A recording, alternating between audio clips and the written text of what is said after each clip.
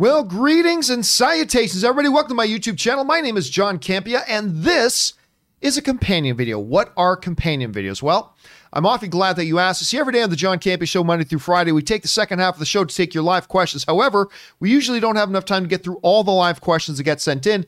But if you sent in those questions and supported the channel, I want to make sure you don't wait too long to get those questions answered. So we gather them up and we address them here on companion videos. And of course, joining me here for this companion video is Kimberly Curran. Kimberly, how are you doing? I'm doing awesome. How are you?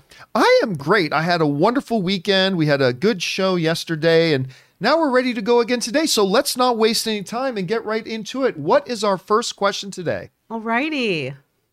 This is coming from Jonathan. Hey, John, in the anticipation for the Snyder Cut, I want to talk about movie length.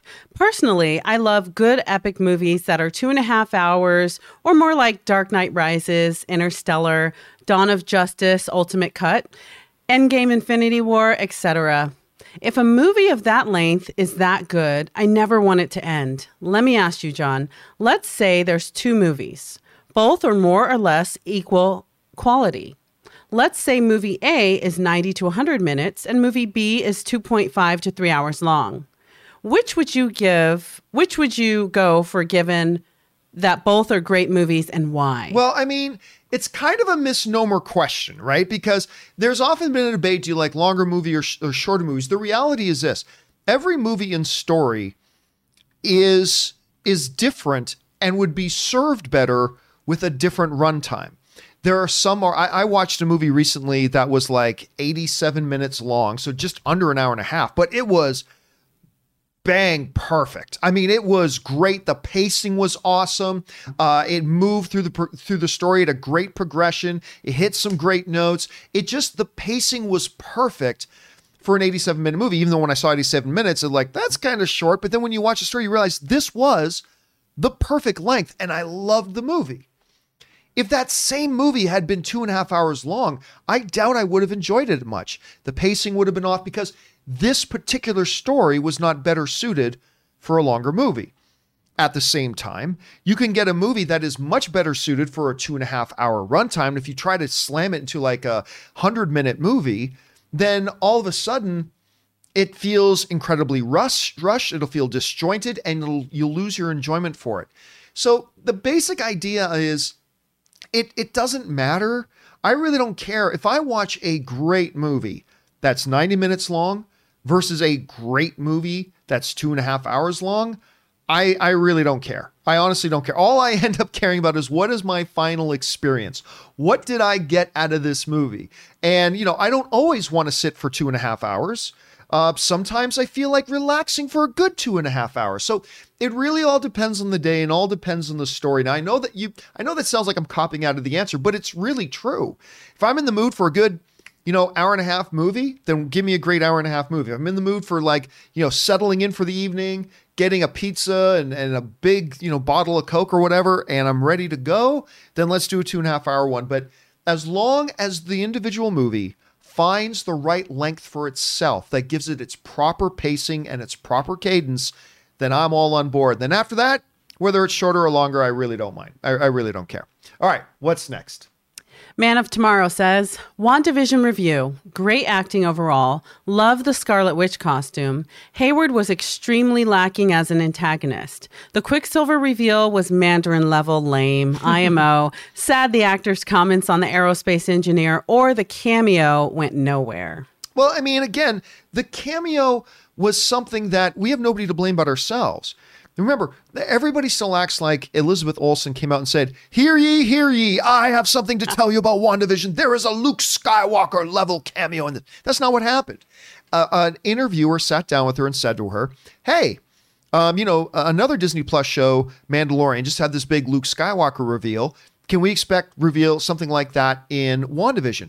And Elizabeth Olsen may have been thinking, hey, the Evan Peters reveal is like that, or the White Vision thing is like that. And all she said was, yes. That was literally everything she said. She said, yes.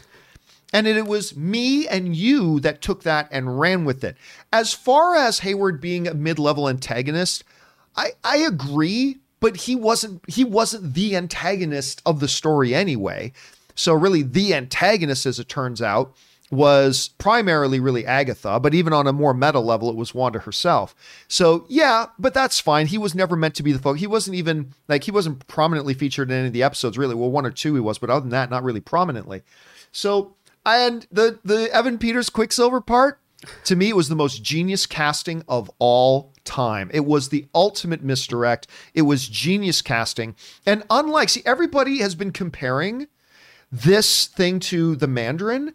The major difference, of course, between this and the Mandarin situation was they actually advertised that Ben Kingsley as Mandarin with trailers with him as the Mandarin and all that kind of stuff. Like they really went all out promoting that. With this, they never advertised that. Surprises. He showed up in the middle of a completely confusing situation inside the Hex. And she's like, she didn't recognize him. He said, I'm your big bro, sis, or I'm your bro, sis, and blah, blah, blah. And then we quickly found out that he wasn't what he was representing to be. So I wouldn't compare the two things, but but I get it. I get it. I get for everybody. Frustration. Yep. All right. What's next? Mike Y. Is it Mike Y or Mikey? Mikey Y. Did Feige come up with the Evan Peters casting before the Fox merger was ever a thing? If so, that means he was totally screwing with Fox. Ha! I'll take your Quicksilver and turn him into an irrelevant Ralph Boner, and he'll still be more talked about. Well, look, here's the thing. That's funny. Kevin Feige and Marvel had planned. I mean, they had already planned WandaVision before the Fox merger. I mean, he already said when the Fox merger happened, he said, I have the next 5 years planned out. But I'm sure he hadn't cast all of WandaVision yet. I'm sure that hadn't happened.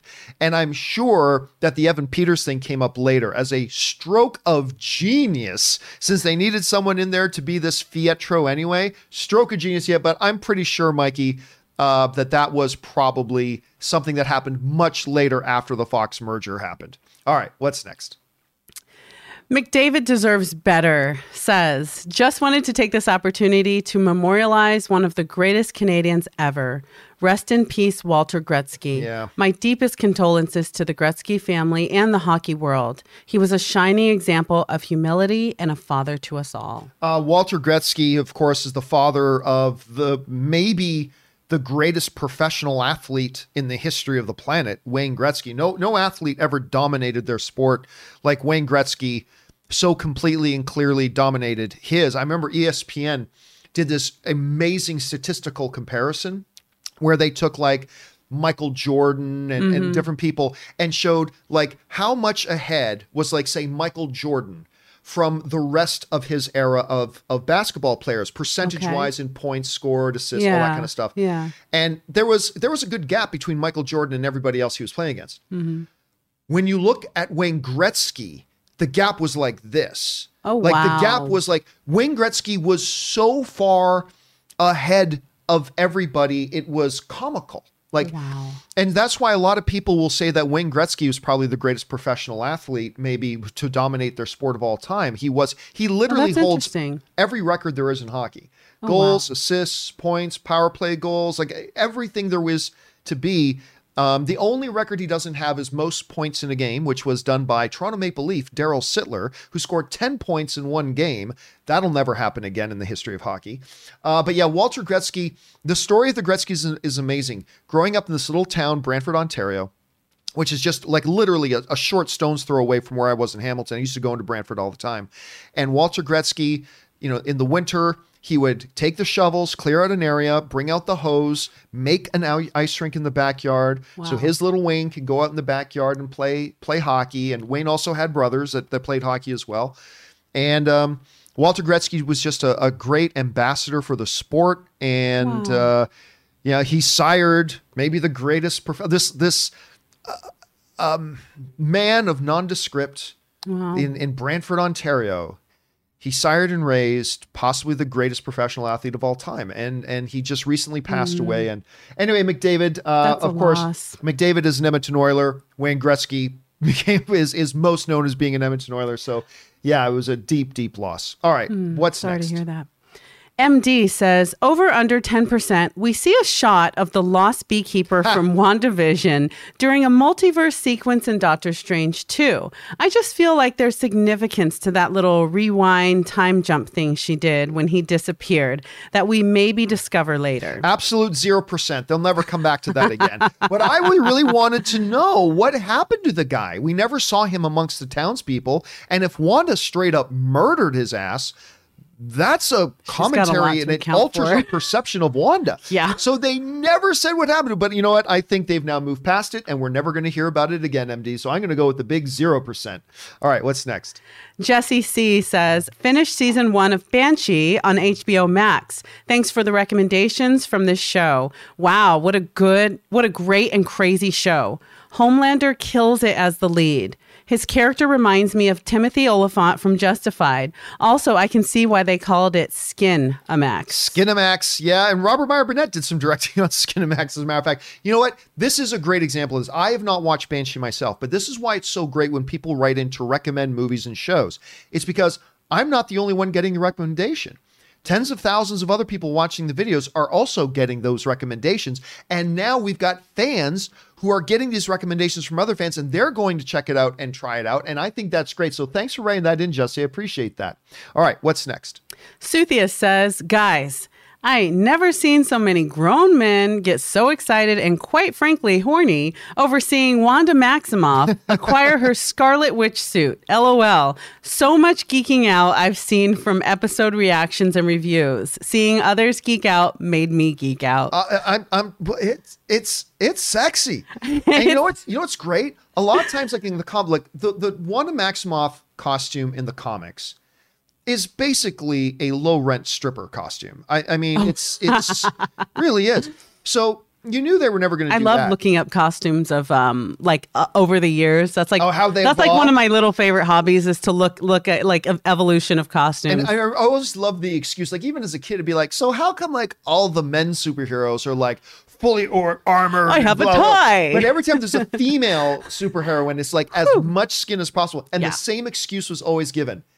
Because it distracts their enemies. It's like, oh, come on. Not that I had a problem. Don't get me wrong. I'm sure it does. I appreciated, as a young man, I appreciated this costume. But you knew they weren't going to bring that Wanda Maximoff costume over. You just knew they wouldn't. They couldn't. They shouldn't. But that iteration of the comic, when she revealed, and the majesty of the full garb, it was a great adaptation of it. I tell you what, I loved the costume. I thought it was great. What were your first reactions when you saw that? My first reaction was because before coronavirus, I was one of my bucket list goals in life was to be the Scarlet Witch. Was to go to Comic-Con and to wait a minute. You've never been to Comic-Con? I've never been to Comic-Con. Next live Comic-Con. Never been to Comic-Con. I always take my teams with me. I always take my teams to Comic-Con. You got to come especially if you've never been. I totally. Oh my god. Totally have to come. Anyway, oh my gosh, please continue. Yes. I've always wanted to do cosplay, and I can't sew for beans, but I know people who get. But I can get creative with some hot glue. And then as soon as I saw that, I was like, could I possibly make that if I got someone to sew and help me? Like, I was like, that's a cool cosplay, because I have like this little list of what I want to like dress up as. And that was like, oh, that's now number one. Like, well, you know what? My wife does a lot of cosplay. So really? She's got her own Instagram account for cosplaying and everything. I'm sure she would love to give you some tips and show you how to get some things put together. I need the help. But I was like, I want to wear this. Let me, I got to make sure, hold on a second. Instagram and cosplay. Let me see if I got this right. Yeah, so for those of you guys who want to know, I'm going to bring this up on the screen. You won't be able to see it from there, unfortunately. I'll bring it up here on the screen. That's okay. My wife, Anne, has a Instagram account just called Anne Cosplays, where she does all of her various things, and she thinks she made almost all of her costumes as well. So you should check those out when you get the chance. Anyway, so there she is as Green Arrow, as Jubilee, as Rey Skywalker, as some Mortal Kombat's Poison Ivy. Oh, I can't remember the name of the villain, the Inquisitor from Lost. What's it called? Jedi Fallen Order. I think that was what she has her that, and then some Maleficent and things like that. So you guys should go check out, subscribe to her channel and cosplays. But yeah, you should talk to her about that. I need to talk to her about that. But as soon as I saw that, I was like, I need that. I need that in my closet. All right, what's next? MD says, when Vision restored White Vision's backup data, memories, he must have taken some of that info too, because when he is saying bye to Wanda, he talks about his past life as Jarvis, a voice, which he didn't remember before. I thought this was a nice detail. You know, I'll tell you what, MD, that is a detail that totally went over my head. I didn't catch that. You're right. When he probably reactivated Spectrum Vision's, the memories in the body. Yeah. He probably accessed them himself. That is I never even thought of that. Didn't think about that. That is a terrific observation. Well done, MD. Well done. All right. What's next? MD says, I ended up paying for Raya and the Last Dragon because I saw that it won't be going on the inclusive part of Disney Plus until June 4th. And well, the kids were not willing to wait 3 months, so I gave in. We all loved it, though so worth it to see them smile. Yeah, listen, Raya and the Last Dragon was really good. Now, I thought it was really good. I really enjoyed it. We talked about it. Then Rob asked me on the show, is it worth paying $30? And like I don't think a lot of movies are worth paying $30 just to sit on your ass in your house. Like getting out, going, making an event on it, seeing it on a true movie theater screen, blah, all that kind of stuff, maybe. But for sitting at home watching it, I don't know. So my recommendation was people just wait till it comes out on regular Disney Plus or go see it in a movie theater. But for a lot of people, it is worth it. And if you and your kidlets were able to sit down and watch it and enjoy it, that's great. It really is quite a good little movie. I enjoyed it quite a lot. So I'm glad your family did too, man. All right, what's next? MD says, also, please imprint this acronym in your mind. FATWS, Falcon and the Winter Soldier, because you're probably going to see it every day for the next 2 months. Still can't believe we've gone from basically nothing to barely catching breath between shows. I mean, we were just talking earlier today on the John Campea show that there are 10 Marvel IPs coming out in 2021. Wow. 10. That's a lot. 4 movies, 6 Disney Plus shows, including WandaVision, we still have 9 to come. We still have 9 coming this year. Is that including the Nick Fury show? Is that no? That's not coming till later. So we've got Hawkeye and Miss Marvel for 2021. Oh, that's Loki, right. Falcon, Winter Soldier, What If? Loki, yeah. And there's one other. WandaVision. So that's 6. And then we've got Doctor Strange 2, Black Widow, Spider-Man, and Shang-Chi in the movies thing. So all of it coming in 2021. So yes, Falcon and Winter Soldier, which is going to be a week-to-week release, just like WandaVision was. Yes, I usually ask people to not write in acronyms, but we will allow it for FATWS. We will allow it for FATWS. I'm going to put it in my brain right now. Going to have to work, because that's going to come in a lot. You're absolutely right, MD. All right, what's next? The Wakandan Forever says, John, what are you doing? Flying drones in Wakandan airspace? We got rules against that sort of thing out here. Better not be taking pictures. LOL, my favorite air scene is 1985 Batman Batjet to the Moon scene. Oh, yeah. What's your favorite fictional aircraft scene? Oh, well, by the way, what Con's talking about, I put up on my YouTube channel. I got a drone. I saw that. That looked cool. Did a little test flight on the outside. Looks so good. You know I'm going to use the hell out of that for trying to get it into the Hex. You're a couple weeks late. Yes, that's right. My favorite aircraft scene. I mean, probably have to be Top Gun, the original Top Gun, because I mean they just the way they shot and everything too. That Batman scene was great. I'm sure if I thought about it more, I would come up with a different answer, but I don't have a lot of thought to put into it right now. So I'm going to say for now, Wakanda Forever, I'm going to go with Top Gun. All right, what's next? Michael H. Jones says, this is one of 2. WandaVision was always scheduled to release in late 2020 or early 2021. Doctor Strange 2 was originally scheduled for May of 2021 and Spider-Man 3 for July of 2021. Spider-Man 3 is now scheduled ahead of Doctor Strange 2 and still in 2021. Hold on, let me find your second part there, bud. Do you think Sony could be leaning on Disney to get Spider-Man 3 out in 2021? Because after this second film contract is over, they plan on taking him back for their own Spideyverse and want him back as soon as possible. Well, you have to remember this. As the distributor, Sony decides when the movie's coming out.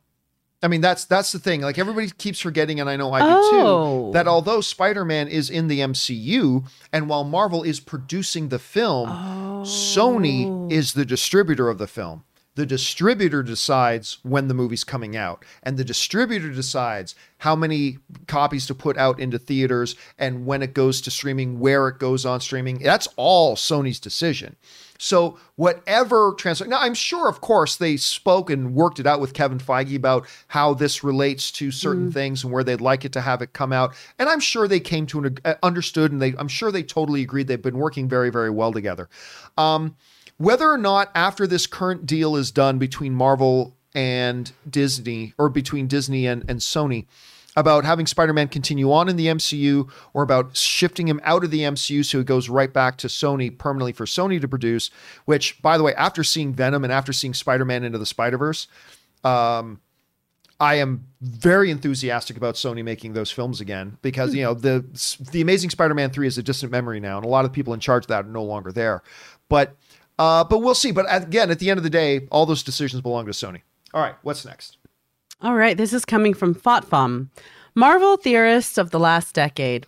It looks like a duck. It quacks like a duck. It must be zebras. Marvel. Sorry, we're making ducks over here. Damn fine ducks. But yeah, ducks. Yeah, that's the thing that, I mean, this was a constant refrain for the last 2 months. It was, guys, don't forget, Kevin Feige said, I've got the next 5 years planned, and then I'll worry about introducing mutants and Fantastic Four and all that kind of stuff. And we're still in the midst of those 5 years. But nobody believes him. Every single new Marvel thing comes out. This is the one where they're going to bring in X-Men.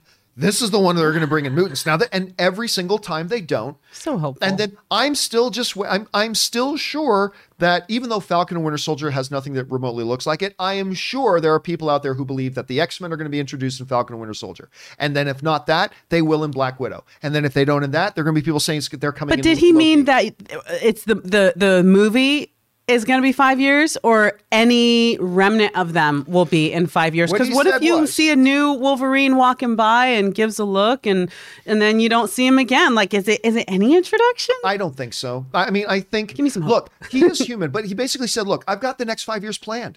I'm not changing my plans. Once I'm done my plan, then we will introduce all these other things, and they will come. Now, of course, Kevin Feige is human, and we as human beings, we change our minds.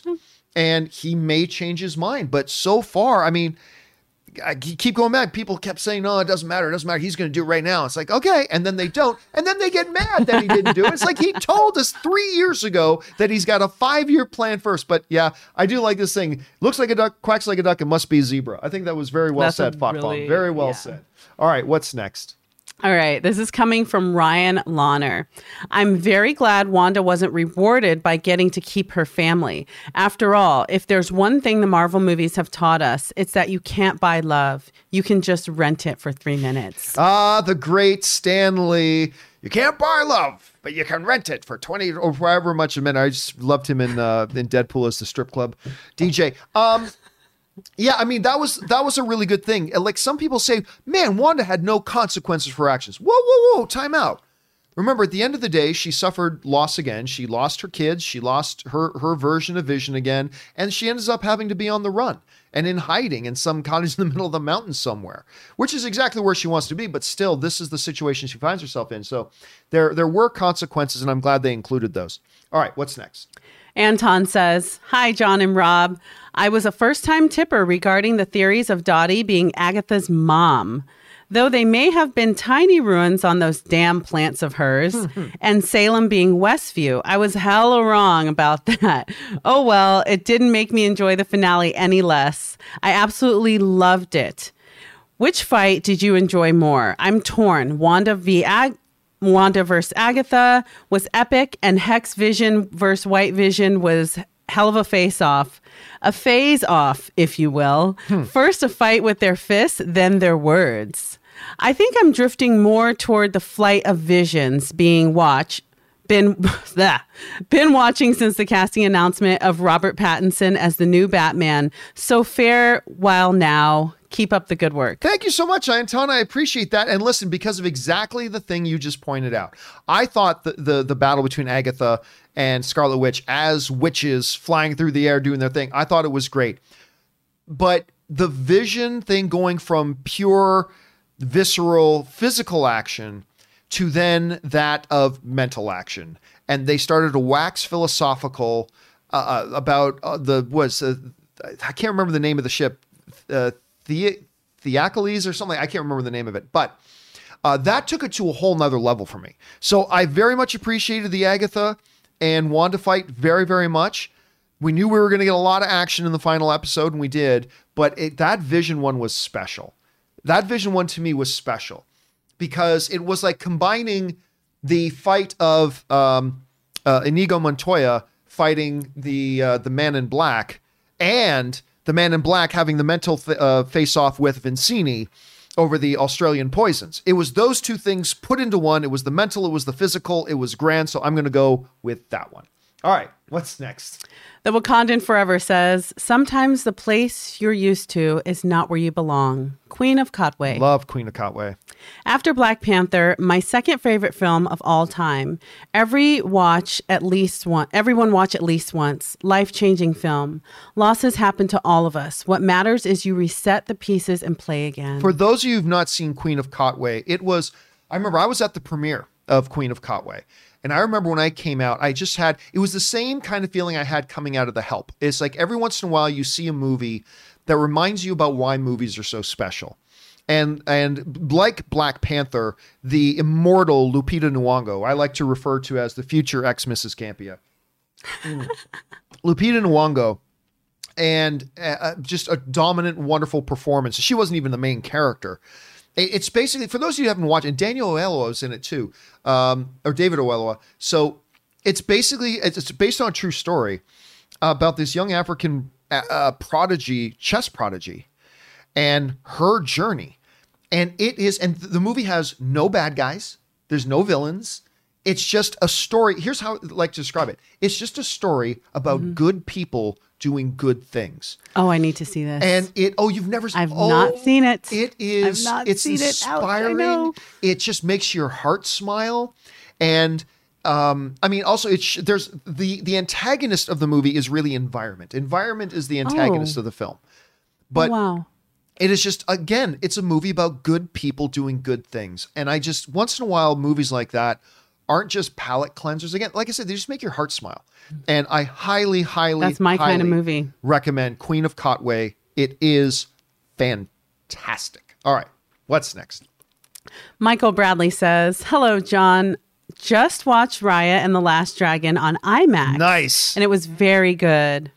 I know it's animation versus live action, but Raya has everything I hope Mulan would have been. Again, I wasn't terribly impressed with Mulan. I mean, I enjoyed it. I enjoyed Mulan. Raya and the Last Dragon is the better movie. Raya is the better movie. And the way it was, I want to say the way it was shot. It's so weird talking about choreography and cinematography when it comes to animation. But to put it in those terms, it is beautifully shot and the choreography is beautiful, and it's just a gorgeous piece of art. It's really, really well done. And I tell you what, I don't go out of my way to watch a lot of films on IMAX, even in non-COVID thing. I'm more of an AMC Prime Theater guy, but that would be a good one to see on IMAX screen. So good on you, Michael. All right, what's next? The Wakandan Forever says, John, what happens when you cross Black Panther with Lion King? Coming to America. Yep. LOL. Eddie still has it. Arsenio clowning around. Wesley was great. I had a ball. Okay, Zamunda. Wakanda sees you. If people get out of hand, we got your back. Wakanda forever. I wish I could tell you that I enjoyed it as much as you did, but I did not. I just didn't find it very funny. Although the intro of the Wesley Snipes scene, again, the man who is the inspiration for Mufasa, that killed me. There are a couple. It has its moments. It had a nice sense of nostalgia, and I enjoyed it, but I'm not going to lie to you, man. I finished watching, and I was like, well, that was a movie. I mean, it's all right. It's not bad. It's not bad. I wouldn't just try to dissuade people from watching it. It certainly has its charms. But considering the absolute glory and brilliance of the original, I really wish it had been a bit better. All right, what's next? Mr. Mystery says, Evan Peter is not like Toby being Uncle Ben. When we wanted that, it was the expectation that there was no multiverse. If Toby shows up in Spider-Man 3 in costume and they reveal at the end he's just some dude, that'd be lame. Why tease it at all? Well, here's the thing, Mr. Mystery. They never said multiverse had anything to do with this show. Ever. Not once. That was a fan-created thing. Everybody's like, oh, in this thing, they're going to rip open the multiverse and all this multiverse stuff is going to happen in multiverse. Never once did anybody at Marvel say this is a show about multiverse. Not once did this show ever even allude to multiverse. It was never on the table. It was never on the table, except fans made it up. But John, Doctor Strange 2 is called Multiverse of Madness. So yeah, when we come to Doctor Strange 2, we can talk about that. But it was never put on the table for WandaVision. Not once. And so when they needed to cast somebody to be Pietro, to be the fake Pietro, the idea of going out and getting Evan Peters is absolutely the most genius stroke of casting of all time. Now, if they had started WandaVision and, Darcy discovered the hex, said, this hex is actually a portal to all the multiple dimensions and blah, blah, blah. And then later fake Pietro shows up. Okay, well, now there's a different discussion. But for me, it was genius casting. It was definitely stunt casting, absolutely stunt casting. But it was absolutely brilliant, absolutely genius, had everybody talking. It was a fabulous misdirect. And if people just continued to pay attention to what Kevin Feige said, they wouldn't have been as easily duped. But everybody decided to ignore what Kevin Feige said. I didn't. I kept telling you guys from the beginning, from the first moment that guy popped up on screen, I said, that's not going to be the real Quicksilver. That's not the Quicksilver from the X-Men universe. And everybody said, yes, he is. Oh, no, he's not. No, he's not. Again, just remember that if multiverse was never on the table in this show. So that's my take on it, Mr. Mystery. That's just you have a different take on it. I respect that, but you're asking me. So I'm just giving you my take. All right. What's next? Geeky World says, hi, John. Do you think HBO Max, DC are very worried after WandaVision? That is just the first series, the writing, acting, buzz it generated. We still got the movies. Disney have writers and directors in Mandalorian who can come over to Marvel. I like DC, but it's catch up. Well, I mean, here's the thing. Let's not forget, it's not like, well, gosh, WandaVision, let's just pull a couple of names. Let's say Falcon and Winter Soldier and Zack Snyder Cut comes out at the same time and they only play once and the audience has to choose which one to watch. That's not the situation here. You can watch both. You can watch both whenever you want. So I don't think Warner Brothers is worried. If anything, I think Warner Brothers is inspired. I think Warner Brothers is like, man, look at what type of juice can get generated when you've got a great show on a streaming network. And we believe we have great shows and we can generate that as well. So no, do I think they're worried about it? No. I think if anything, they're inspired by it. They're encouraged by it. And listen, through the history of Hollywood, man, very few cinemas or very few studios have cranked out the classics, the greats like Warner Brothers has. They know what they're doing. They have had a little bit of a recent history of kind of dropping the ball with their DC universe with a lot of behind the scenes drama and everything. Granted, but no, this isn't, you got to pick one or the other. It's both and. So Disney Plus's success will not take away from Warner Brothers' success. So I don't think they're worried about it at all, to be honest with you. All right, what's next?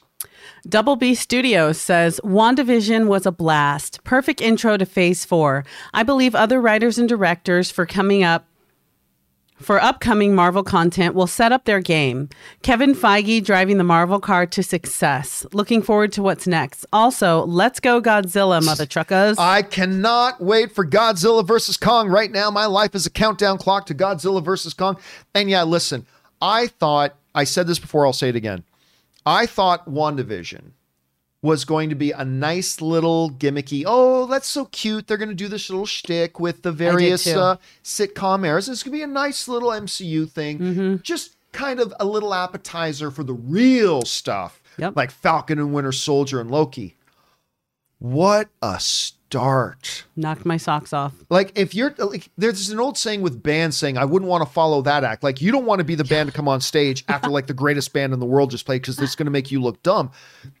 I wouldn't want to be Falcon and Winter Soldier following this. They did set it up great. I'm just curious, what were your initial expectations? Like, what were you thinking WandaVision was going to be? Like, what were you thinking? I initially thought it was just going to be the telling of their love story in cute, creative ways that related to shows that we like. Right. And then I thought that it would have a sad ending. And I thought it was a dream sequence. Right. Or I thought it was her doing something very light in terms of my theory. Like, oh, maybe she's just messing with not a stone, but something. There's a machine or something that's letting her live out, her last dream. I didn't theorize. I wasn't like, yeah, Mephisto. I just thought it would be cute. And I was like, oh, the 80s. Oh, the 60s. Oh, that's cute. And it turned to be so much more. Man, it was like Marvel's version of X-Files or something. Yes, it really was. Cool. By the way, I still want to see that Darcy and Wu X-Files show in the MCU. I want to see that so bad. All right, what's next?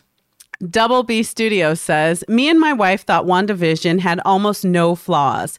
The only thing that bugged us was Monica with powers. Felt gimmicky. The eyes, her face emotion wasn't convincing. Didn't buy the character. Something felt missing. I don't know if it was the acting or the character.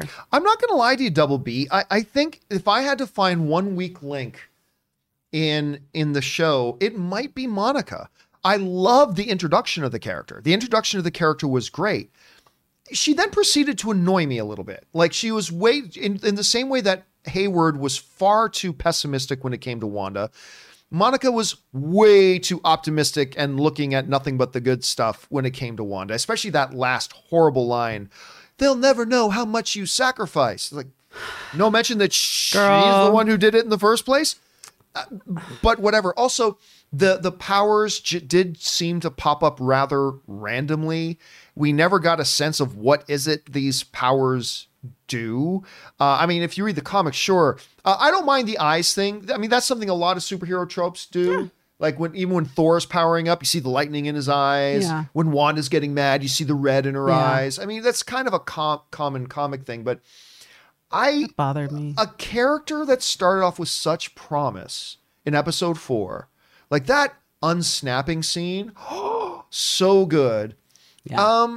But yeah, let's put it this way. I'm really looking forward to see what they do with her moving forward. Yes.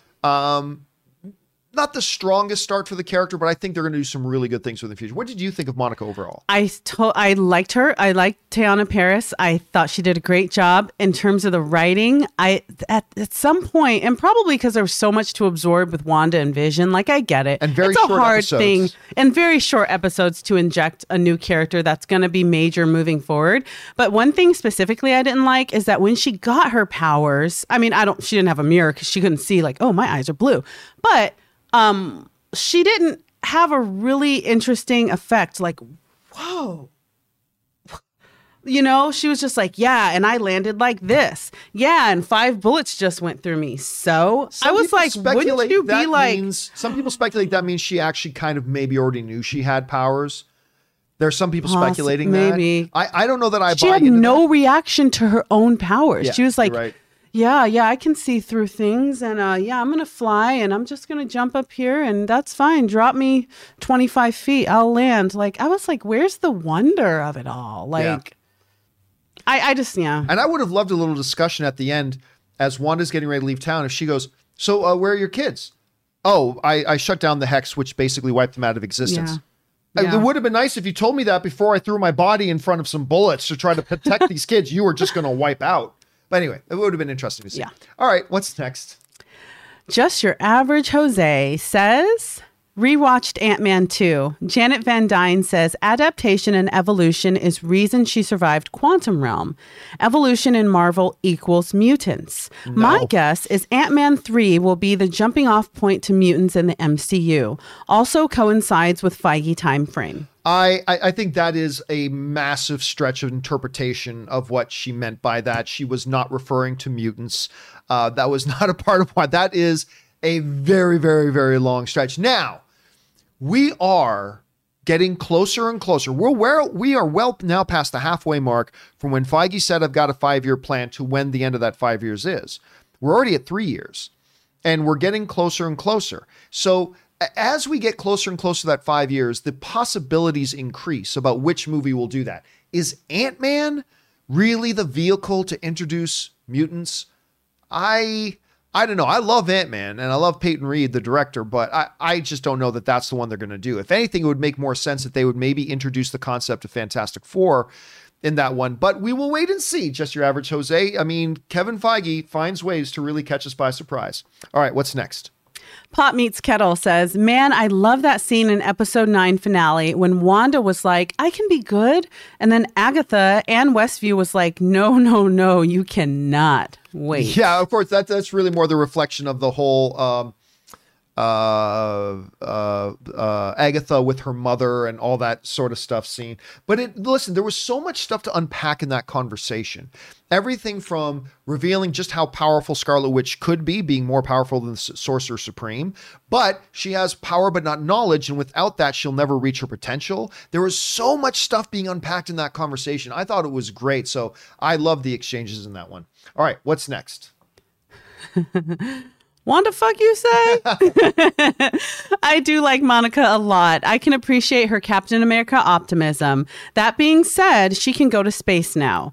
They'll never know what you sacrificed for them. It brought out of me a darkness rivaling the DCEU. Literally any other line would be better. Well, you and I talked about that. That line was terrible. It was really bad. And it lessens your respect for the character. It was foolish. Yes. It was a like, foolish thing to say. It was like, but you just needed grief counseling. They'll be okay. Girl, these are lives. Yeah, I didn't like that. They'll never know what you said. You did it to them. Yeah, it was. It would have been better to say something like, you'll find forgiveness, or something to really hit forgiveness, but also maybe you go search for redemption, or something recognizing what she did was wrong, but also giving her hope. I mean, she did believe in her, so I didn't expect her to be like, you should be ashamed of yourself, Scarlet Witch. But being like, girl, government officer, it's okay. Come on. She should have arrested her. Yeah. I mean, sorry, as a government officer, she should have arrested. Now, granted, she was probably very aware if Wanda Maximoff doesn't want to be arrested, she will burn off these handcuffs right now. It's just that simple. Yeah. So I get that. There's nothing she can do there. Yeah. But at least an acknowledgement, I should be arresting you. But kind of an acknowledgement. There should have been something like that. But I get it. I mean, there was nothing she could have done. All right, what's next? Power says, I'm glad WandaVision is over. I'm finally free of the hex. I gotta be, right? With every episode, I'd be theorizing ways Wanda could suffer to end the show on a sad note. John, please tell me it was a hex. Otherwise, I fear I may have developed a fetish. Well, I mean, here's the thing, though. It would be out of step. One of the reasons I was really looking forward to a real Shakespearean tragedy wasn't because I wanted to see Wanda suffer. No, it was because it's so much about the show is outside of the regular lock and step of what an MCU show is. And I thought it would have been grand to end on something like really heavy. Instead, she did have to go through loss again, lost the kids, lost Vision, but came to a place of acceptance and then moved on, understanding her new identity. That of being the Scarlet Witch. So it was really, really good. But no, I don't blame you, Power, for looking for that, because I was looking for it too, just because it would have been just so damn different. All right, what's next? Guy in the background says, I cherish Wanda, but let's set aside that perspective. You live in a small town of under 4,000 people. Then out of nowhere, a telepath arrived. You're locked inside her mind, being puppeted with your kids sealed beyond reach, and you only dream to hold her again. Sorry, am I missing something? No, I think Guy missed something. And you only dream in... No, I think Guy forgot to submit number 2. So let's just go skip to part 3. Okay, so I'm going to skip to part 3 and I'll try to fill in the blanks. He's probably talking about the discussion Dottie had with her about, you locked my daughter away. All I wanted to do was hold her again. Yeah. Okay. That hit hard. I've never agreed with the Sentinel part. Sorry. Program. So sorry. Program until now, or at least a Batman contingency plan to protect, not kill. Hayward may lack Fury's cunning, but as a normie in this world of gods, I at least trust his intent. Yeah, I mean, it was very powerful. Like when Dottie went up to her, basically to beg her, please, your greatness, like, you're basically the god here. Please let me see my child. She's been locked in the room forever. I can't even touch her or hold her or whatever. And you start to really do... I mean, we got a glimpse of it when Vision brought his coworker out and realized that he's in anguish. But that part with Dottie at the end really, really, really hit home. And it makes the reality of that situation and the heaviness of that situation all the more profound. And guy in the background, you're absolutely right about that. All right, what's next? Sloth is Legend says, "Hey, John, tell me if I'm nitpicky or if WandaVision has some logic gaps." It definitely has a couple of logic gaps. A, Wanda just flies off at the end freely. Girl, you got to go to jail. In Civil War, she accidentally blows up a building and triggers a worldwide lockdown on soups. Right. Just let's address that quickly just before we move on to part 2. Again, what was anybody there going to do? She was now the Scarlet Witch. She was Wanda Maximoff. Other than maybe Captain Marvel, as of right now, she's the next most powerful character in all of the MCU, and they all saw what she could do. An acknowledgement from Monica saying, you know, I should be arresting you, even with a smile on her face or something. But the reality is none of them there could do a thing. There was nothing they could have done. And there were consequences. She did have to leave and go into hiding and all that kind of stuff. But again, there was nothing they could have done about it. So I don't really see that part as a logic gap. Okay, let's continue on. In the show, she kidnaps an entire town and just flies away. No repercussions. What? B, instead of making Hayward a one-note asshole, you could expand his character exponentially by adding one simple detail, like having Dottie or anyone in town be someone he cares about. This would explain his bring down Wanda at all cost mentality. Well, I mean, again, I think that would have been very cheap gimmicky. It's like, really? The director of S.W.O.R.D. just happens to have his favorite nephew living in that town of 3,000. It would have been the worst kind of coincidental writing ever.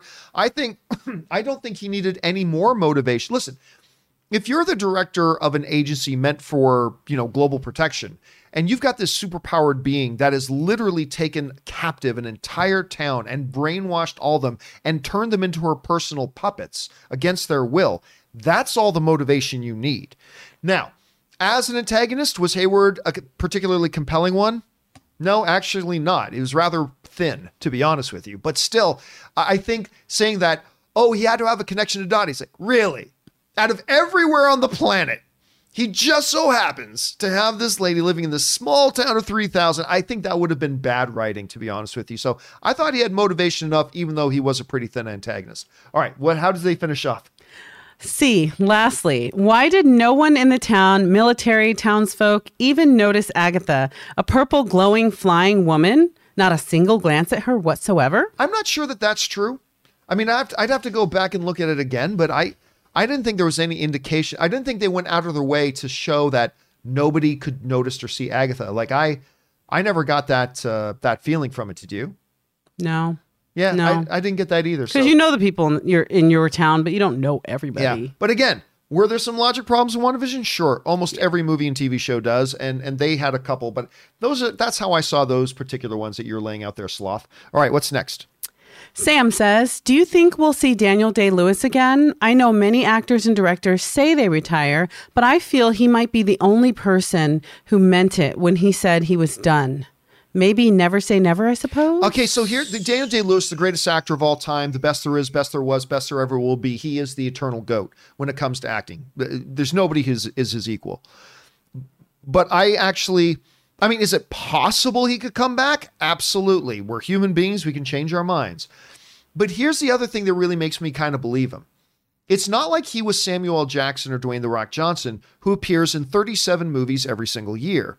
He was incredibly picky about what movies he would be in part. And he would do like one movie every 4 or 5 years.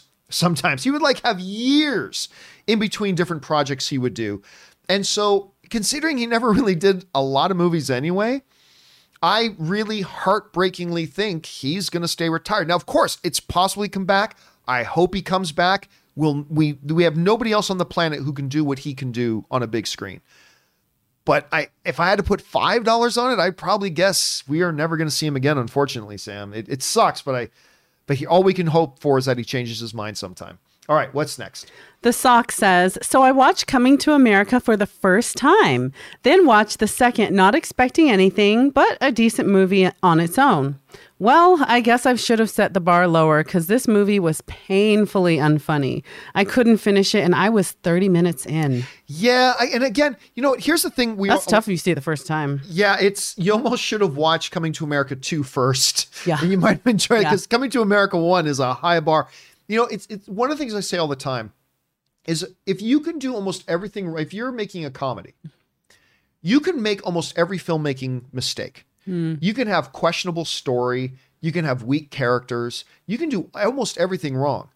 If you make the audience laugh, everything else will be forgiven. Everything else will be forgiven. The opposite of that is you can do almost everything right in a comedy, have good characters, like Coming to America 2 has good characters.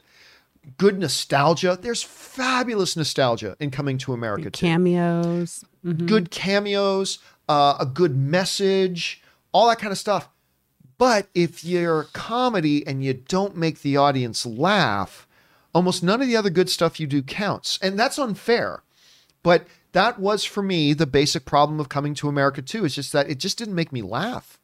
Unlike the first one, which makes you laugh a lot. So yeah, you watching Coming to America 1 first, Sock, might have been setting yourself up for disappointment, but hey, at least you saw Coming to America 1 and got to enjoy all of its greatness. All right, what's next?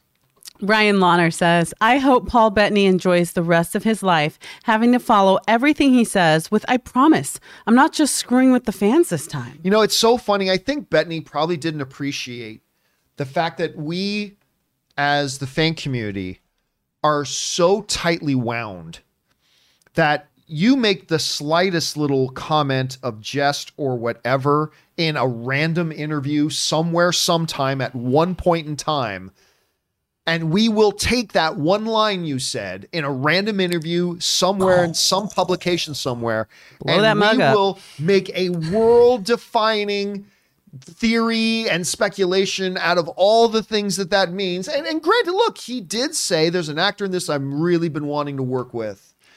And of course that got us thinking, led to a lot of thought. But sure, it absolutely does. You can't blame us for that. But I mean, you could totally see it from his point of view, making a little joke like that. He probably didn't make anything. He didn't probably didn't think anything of it. It's like just a funny little gag I'm just throwing out there. He probably didn't understand just how tightly wound we are. And like Sensitive, we will dig. I'll give you an example. We just had somebody write in saying, I rewatched Ant-Man 2, a movie from 3 years ago, and in it, the word mutant was used. Mutants means X-Men. X-Men are coming in Ant-Man 3. There you go. That is what we as There fans you go. do. And I think Paul Bettany has now learned that lesson. Read the room, bro. Yeah, now he has read the room, and now he will Careful. get better at that moving forward. All right, what's next? HV3 says, hey, John, and happy Monday to you. How many Funko Pops is too many? Whew. I got one for a present last year, and now I have over 50. What are some of your favorite Funko Pops and that you have? My Underwater 11 from Stranger Things is my favorite. I'm going to guess I have a little over 150 now. Oh, wow. Yeah, I only have like 10 in this room right now. Most of them are still in boxes from moving. I just don't know where to put them right That now. Thanos one. Cool. Favorite ones. Well, some of my favorite ones are my Lord of the Rings. I have a bunch from Lord of the Rings. Oh, yeah. My actual Aquaman from the Jason Momoa Aquaman is one of my favorite ones too. My two first pops, my brother-in-law Ray. This is when pops just started to become popular. All my staff, like every lunch hour, a bunch of guys from my staff would walk over to the nearby mall in Burbank, and they'd go into this place that sold a lot of collectibles, including a lot of pops, and they would buy pops every day. And I was just never getting into that. Every day. And then my brother-in-law Ray, he comes back one day from lunch because he was working with us at the studio. He comes back one day and goes, I got you these. And he got me Sam and Dean Winchester from Supernatural because he knew I love Supernatural. Oh. And I'm like, cool. And I looked at them and I thought, maybe if I got Castiel too. So I got Castiel. And I thought, I love Batman. Maybe I should get Batman. And he's like, oh, they got a Superman one? I got Superman. It's like, ooh, look at that Captain America one. And then I got that. And then all of a sudden, and unlike Hot Toys, Robert Meyer Burnett has his incredible, and Hot Toys are way better. I've got a couple of Hot Toys, but they're like $350 a piece. Unlike Hot Toys that are $300 plus. Pops can be like $10. So it's not that collectible. But those are some of mine and some of my favorites. There's no such thing as too many, my friend. There's no such thing as too many. All right, what's next?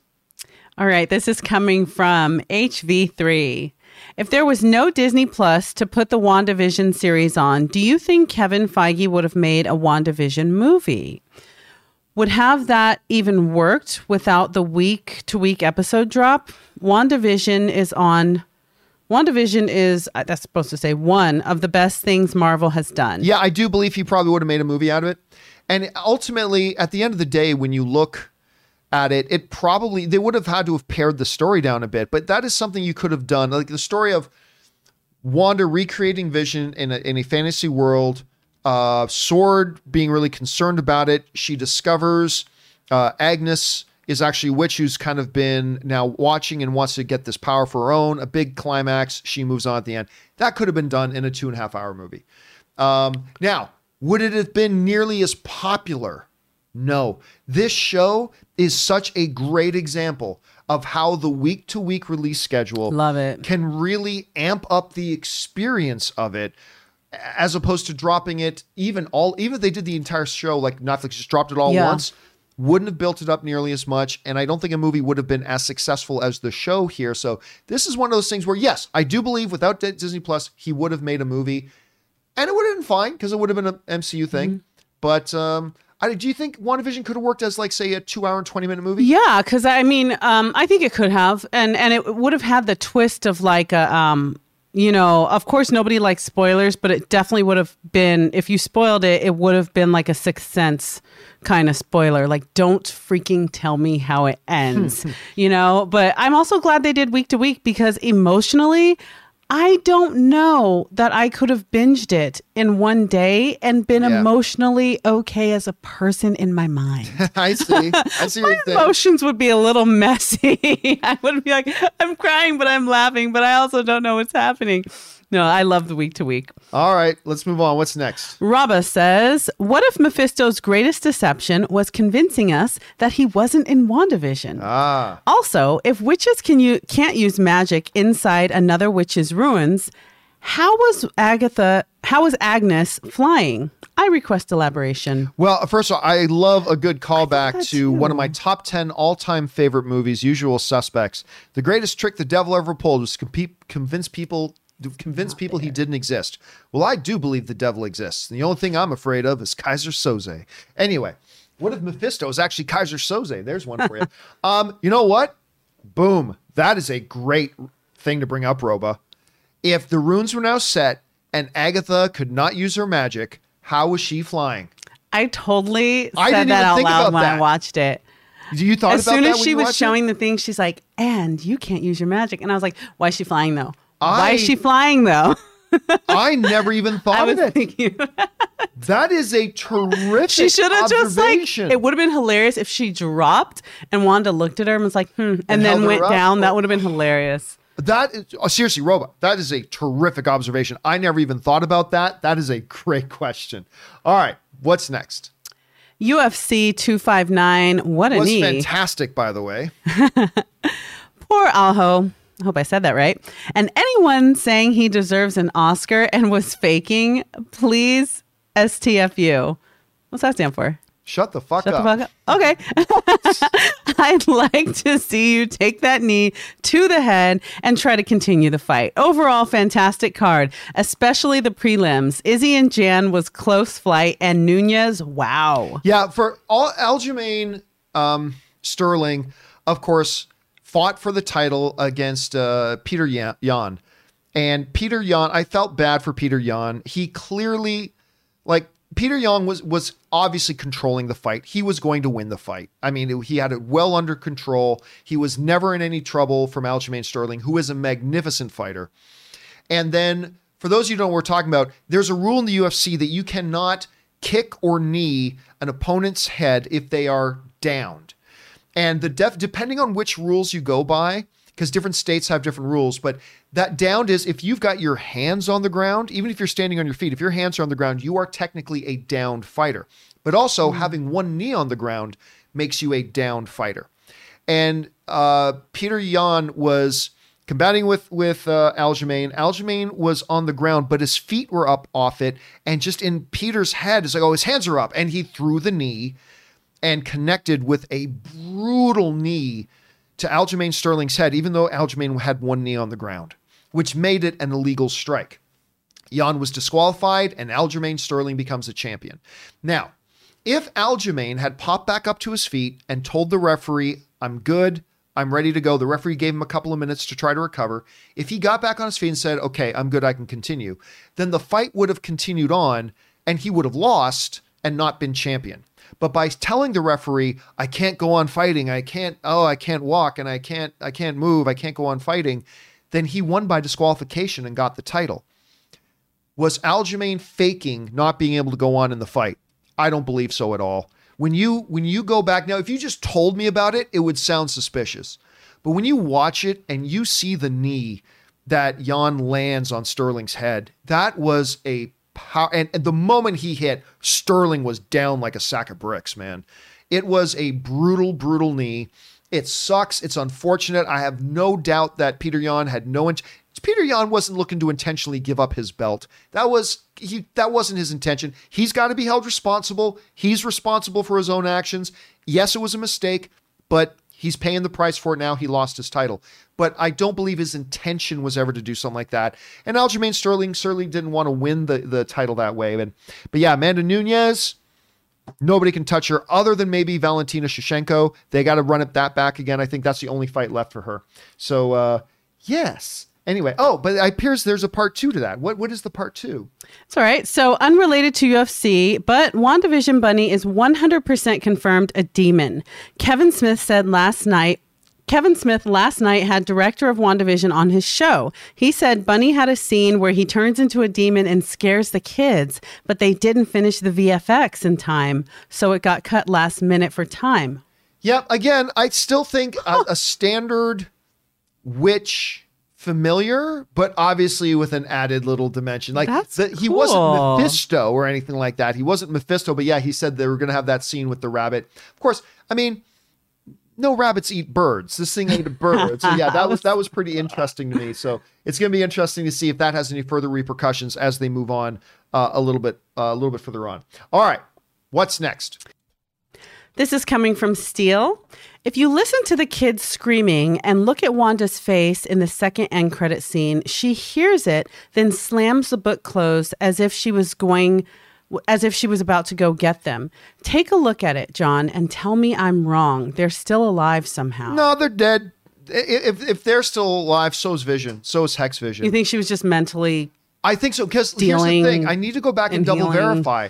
But when Wanda was away, when Agatha was out in the street, like after Wanda went, bravo, then she disappeared. And then all of a sudden, Wanda hears her kid screaming, Mom, help, blah, blah, blah. She goes running out into the street. That's the exact same audio that plays as she's looking in the book. Mom, help. Oh. Now, same cadence. I could be wrong. I'll have to go back and double check that. So let me just throw that. But I'm pretty sure it's the exact same audio that plays. I think that was honestly just her having memories and echoes. I don't think her kids are still alive unless she's looking through dimensions and hearing from, like if she's using the Darkhold to look into other dimensions, and then there's a dimension she finds where her kids are out there calling. Again, that would play into my theory that when we get into Doctor Strange 2, I think she's going to pull a Kingpin from Spider-Man Into the Spider-Verse, where he ripped open universes to try to find other copies of his wife and son. I think that's what she's going to do, and that's going to cause problems for Multiverse of Madness. But again, I don't know that. That's just me theorizing. All right, what's next? Dex Star says, have you ever read about or watched the making of a film where they mention how the movie was to go in a different direction and found yourself preferring that idea over what was presented? That was me and Fallen Kingdom.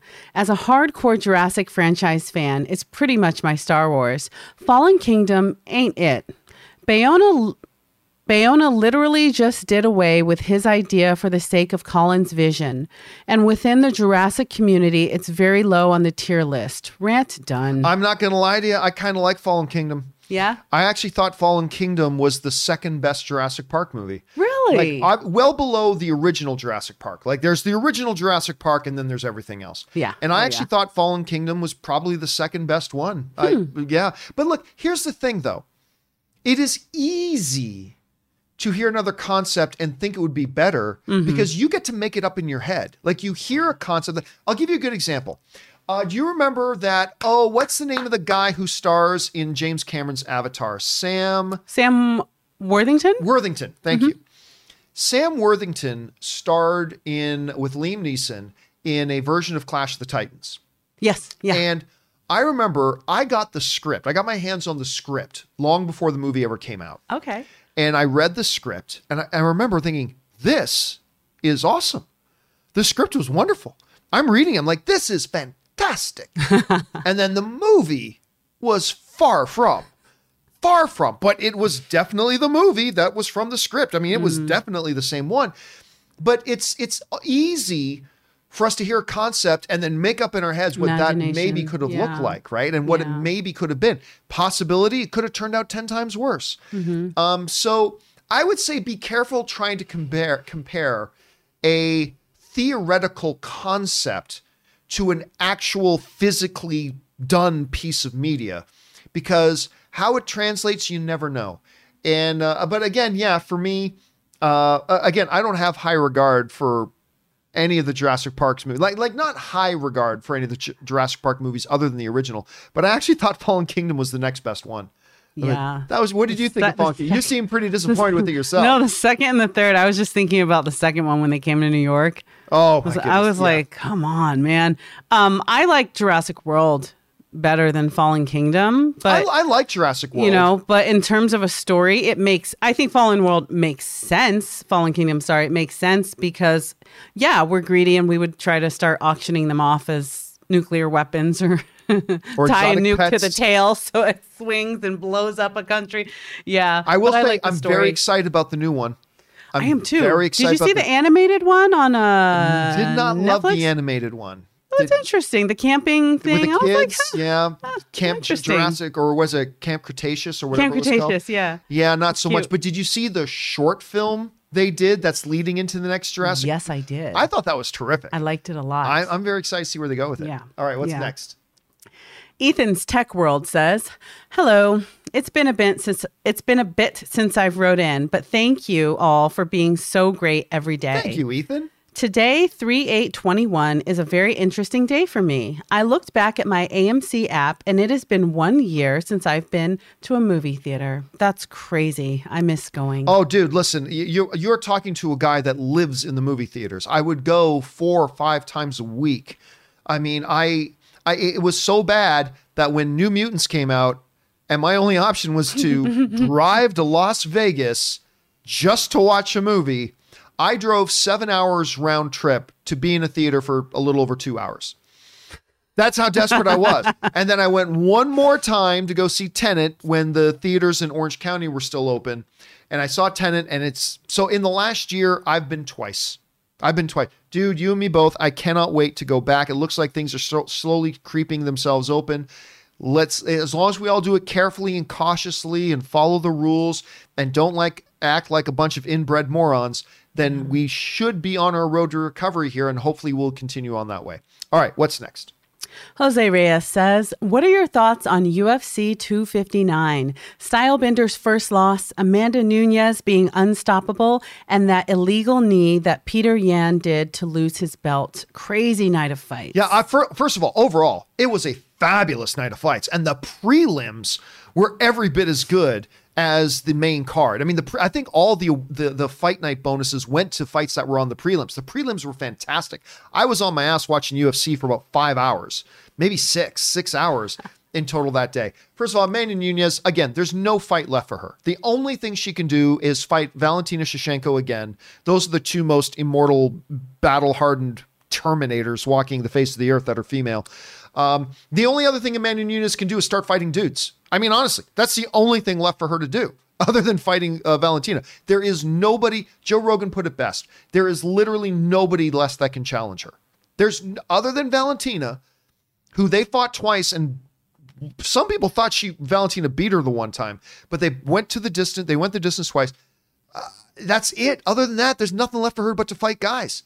And some people are saying, well, Amanda should retire. Why? She just worked for 1 minute and 20 seconds. I think that was the length of their fight. Anyway, she ended the fight in the first round. She never took one punch. She walked in there, took this contender, took her down, beat the hell out of her, put her in 2 submissions at once with a triangle leg choke and an arm bar, and done. And guess what? Now she doesn't have to work again for another 4 or 5 months. And she'll go in and put in another 2 minutes work. And she just gets to make the easiest money she will ever make in her life because she is so far above everybody else. There's that. As far as Stylebender's first loss, look, I said on my show, I thought Jam was going to present real problems for him. Stylebender is not used to getting hit by a guy that big. Remember, Stylebender moved up a weight class. He wasn't, and he came in 4 pounds underweight. So on fight night, Stylebender was probably weighing 102, 103, and the champ came in probably weighing 220, 225. I mean, because the weight cut was done. He just had so much more power. And then once a normal guy gets Stylebender on the ground, which hardly ever happens, he can get back up. But now you're fighting a guy with like an extra 20 pounds who's just used to fighting that big. It provided problems. I don't think it's any knock on Stylebender. He tried to go up a weight class, didn't work, and he'll continue to be dominant in middleweight. But overall, I thought it was a great night of fights. All right, what's next? This is coming from War Doctor 10. Hi, John and crew. I'm finally going back to work once Universal is opened. Wonderful. Come to Ollivander's and ask for Mike. I will personally give you and Anne a wand fitting as a thank you for all you've done. That's funny, War Doctor, because somebody I know who used to work for me, John Roca, who is, of course, still involved with Schmodown and everything like that. He used to work in Ollivander's. He was the wand guy in Ollivander's. I don't know if you know that, War Doctor, or how long you've been working there, but you are in a position that John Roca used to be in. So Anne loves going to Universal City Walk and going to Potterland. Anne is a major Potterhead. And it was so great when we lived in Burbank because it was literally, you go 1 block over from our place, and you were literally on the road that would take us to Universal City Walk 15 minutes that way. And we would go all the time. We're annual pass holders. We love it. And we'll definitely stick our noses back in there again once things are opened back up. All right, what's next? Ryan Launer says, one really surprising casting tidbit I just found out. Kenneth Mars, best known as Franz Liebkind in The Producers, and Inspector Kemp in Young Frankenstein, was also King Triton in The Little Mermaid. I never knew that. That is really interesting to hear. I always love finding these little dot connections like that. Well said. Thank you. That's a great little trivia question in and of itself, Ryan. Thank you for throwing that in there. It's good to know. All right. What's next? Free Britney. Oh. Free Britney says, honestly, John, I think the only way to introduce the X-Men/mutants is the multiverse. In our universe, we have Avengers, but in another universe, they have the X-Men. And I think Doctor Strange 2 will tease this in the multiverse of madness. Wanda is witch, not mutant. Yeah, I mean, the show made that completely clear.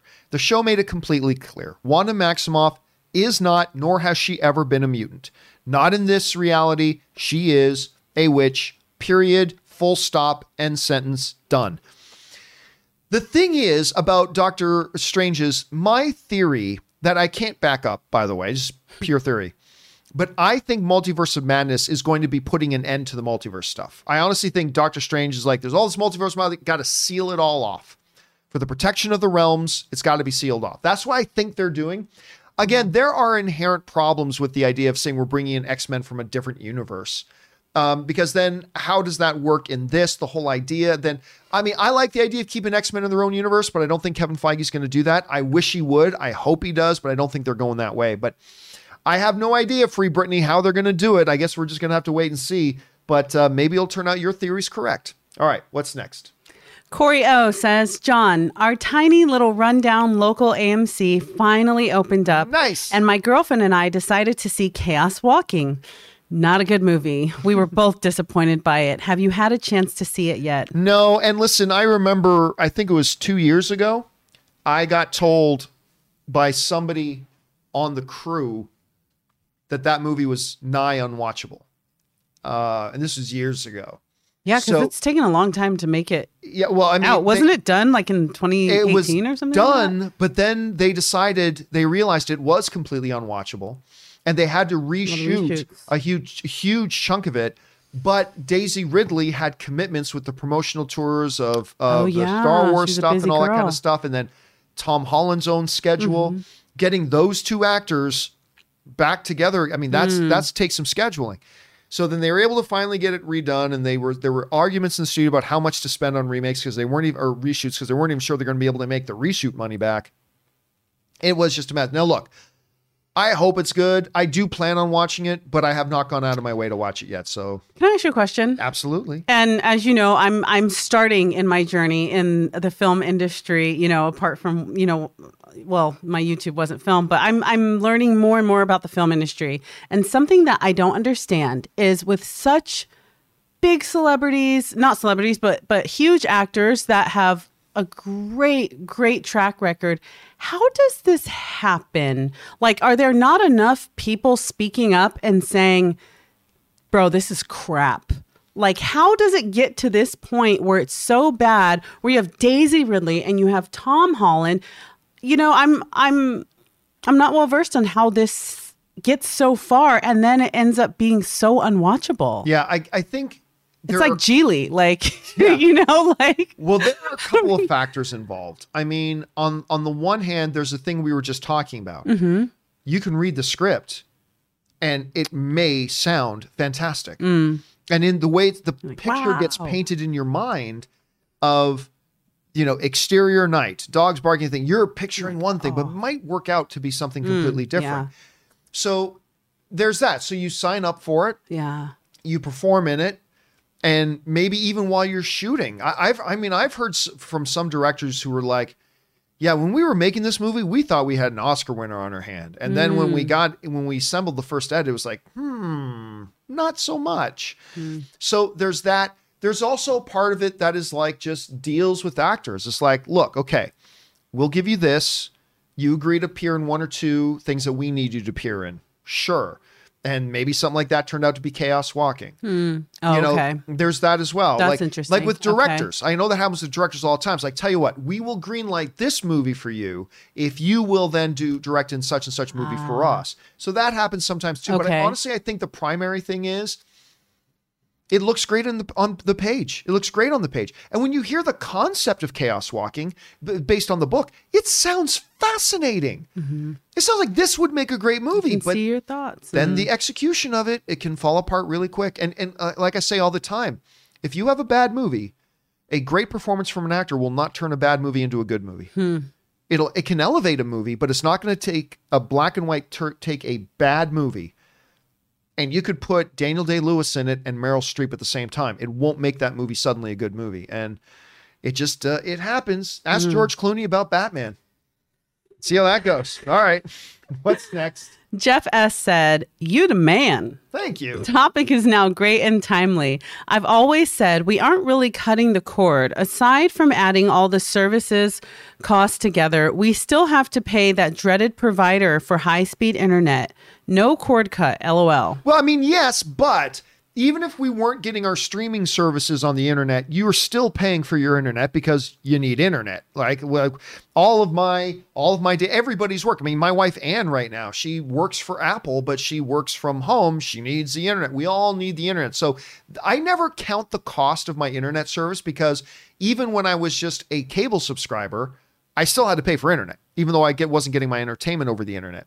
So I don't count that. But yeah, it is going to become more and more complex. We were talking earlier today on the John Campea show. I'm like, with just not even all the services, we added up a bunch of the services. Let me see if I can pull up these ones in particular. Hold on a second. Even if you just add up, here we go.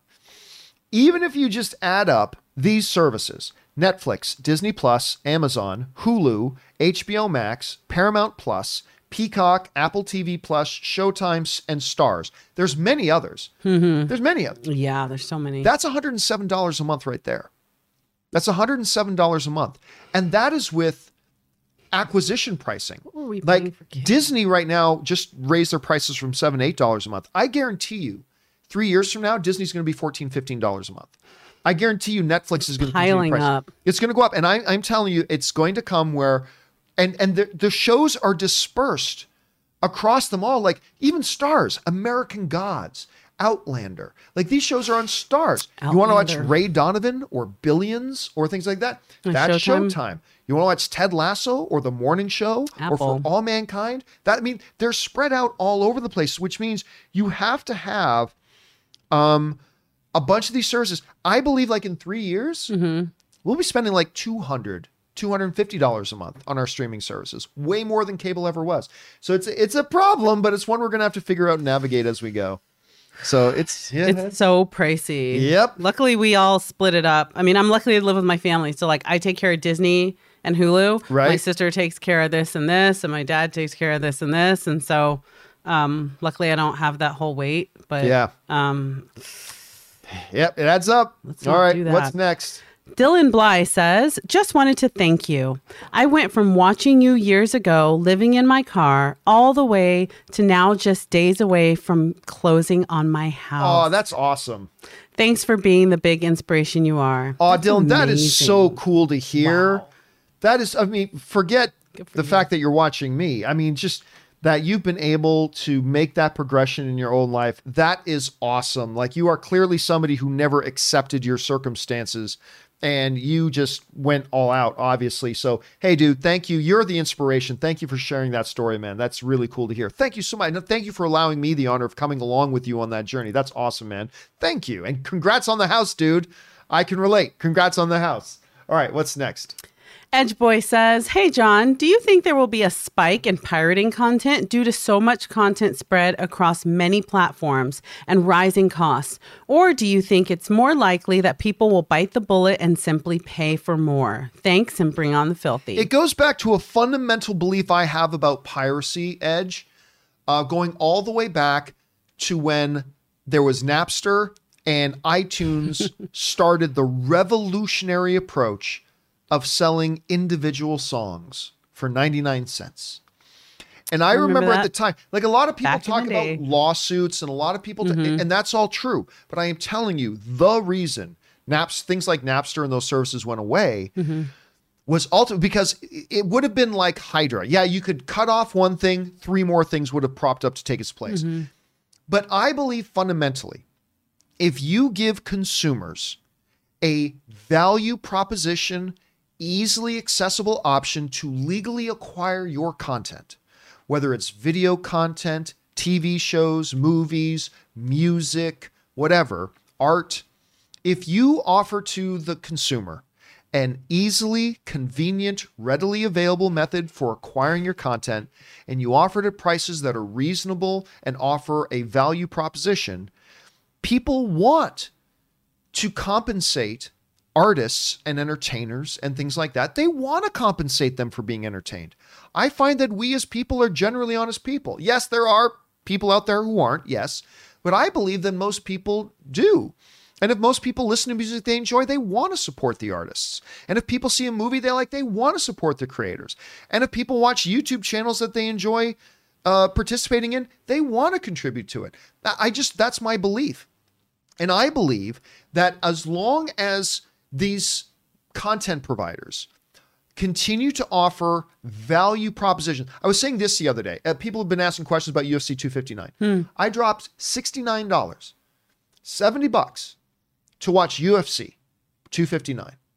I have been getting a lot of them for free because they did this promo thing with me. Fight? For the one evening of fights. For the one evening for the card, right? So $70 I ended up having to spend for one sit-down watch. Netflix or HBO Max is $15 a month. And I think they stopped their free trial. Tons of content for me to watch and enjoy.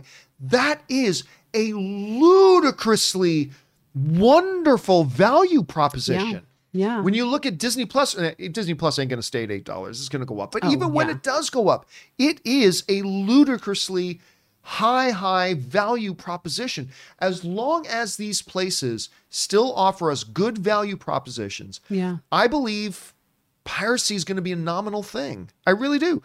Again, I just think people like to compensate others for the work that they enjoy. That's just me. Maybe I'm naive. All right, what's next? This is coming from Gerard Leon. Hey, John, I know you're not watching or even about the Oscars this year, and for good reason, but I recently saw the movie Sound of Metal on Prime, and wow, wondering if you've seen it, and if you have, what do you think? Yeah, Thanks. I did, and it's got a dude from Rogue One. Why am I forgetting his name? The actor from Rogue One. Riz Ahmed. Yes, thank you. Riz Ahmed was fabulous in it. So good. Absolutely fabulous in it. For those of you who probably heard that, it's basically this Amazing heavy metal drummer who's losing his hearing. And what does that mean? And it sounds like a really simple premise, and it is, but they dive into it and make it such a character-driven thing that you go on this emotional journey with them. He was great. And it is wonderful. I don't know if it's going to win anything major, but it will get some Oscar buzz. It will get some Oscar. I mean, this is the year of Nomadland. I mean, this is Chloe Zhao's year. Yeah. This is her year. And you're right. I don't care about the Oscars this year. I don't even think there should be an Oscars this year. I think they should postpone it, but whatever. But yeah, that movie is fantastic. You've obviously seen it was Sound so of Metal. good. Yeah. And I love storytelling, and I love seeing stories that are really original, because there's a lot of wonderful movies out there that are very similar to stuff you've always seen. But I love storytelling about people who are going through hearing loss. That's a story I feel like really needed to be told. And I love that, because they could have told it in any way. It could have been a teacher losing their hearing, but I love that it was someone who was passionate about metal. They were passionate about, rock and what they were doing, and to lose that ability, like, that was very powerful, the way they told the story. And his performance was like, wow. But it's one step beyond too, because you could have made the story about anybody struggling with hearing loss, and that would have been a powerful story. But a guy who sound is his whole life. That's his income. Yeah. Well, I remember last Friday, I decided not to do an episode of the John Campea Show because I had done like a 4-hour pregame show for WandaVision. I had done a 2.5-hour show of the John Campea Show earlier in that day. And then on Friday, later on Friday, I was going to have to do 3 or 4 hours of the WandaVision spoiler discussion. And my voice was starting to get really kind of rough, like really kind of sore. And I thought I better take it easy. I didn't do an episode of the John Campea Show. And I had somebody write in really critical. It's like, oh, poor baby. If I called into work, said I'm not coming in today because my voice is a little sore, I'd get fired. And I'm like, dude, unless your job is your voice. Like if I lost my voice, I mean, that's it. That's my voice is my business. It's my passion. It's what I love to do. And when you think of that in context of the thing that you really need to do the things you love, now imagine losing that one thing that you need that lets you do what you love, and then transpose it onto Sound of Metal. It's powerful. All right, what's next? Charlie Nunez says, watching you two, you and Rob, is the best part of my day. Yes, I'm lonely. No, Charlie, thank you so much, man. And it is the best part of my day, being able to get together with you guys in the online community and having us all talk about our favorite things in the world. First, thanks for being here, man. I appreciate that. All right, what's next? All right, this is a 3-parter coming from Dwayne Jackson.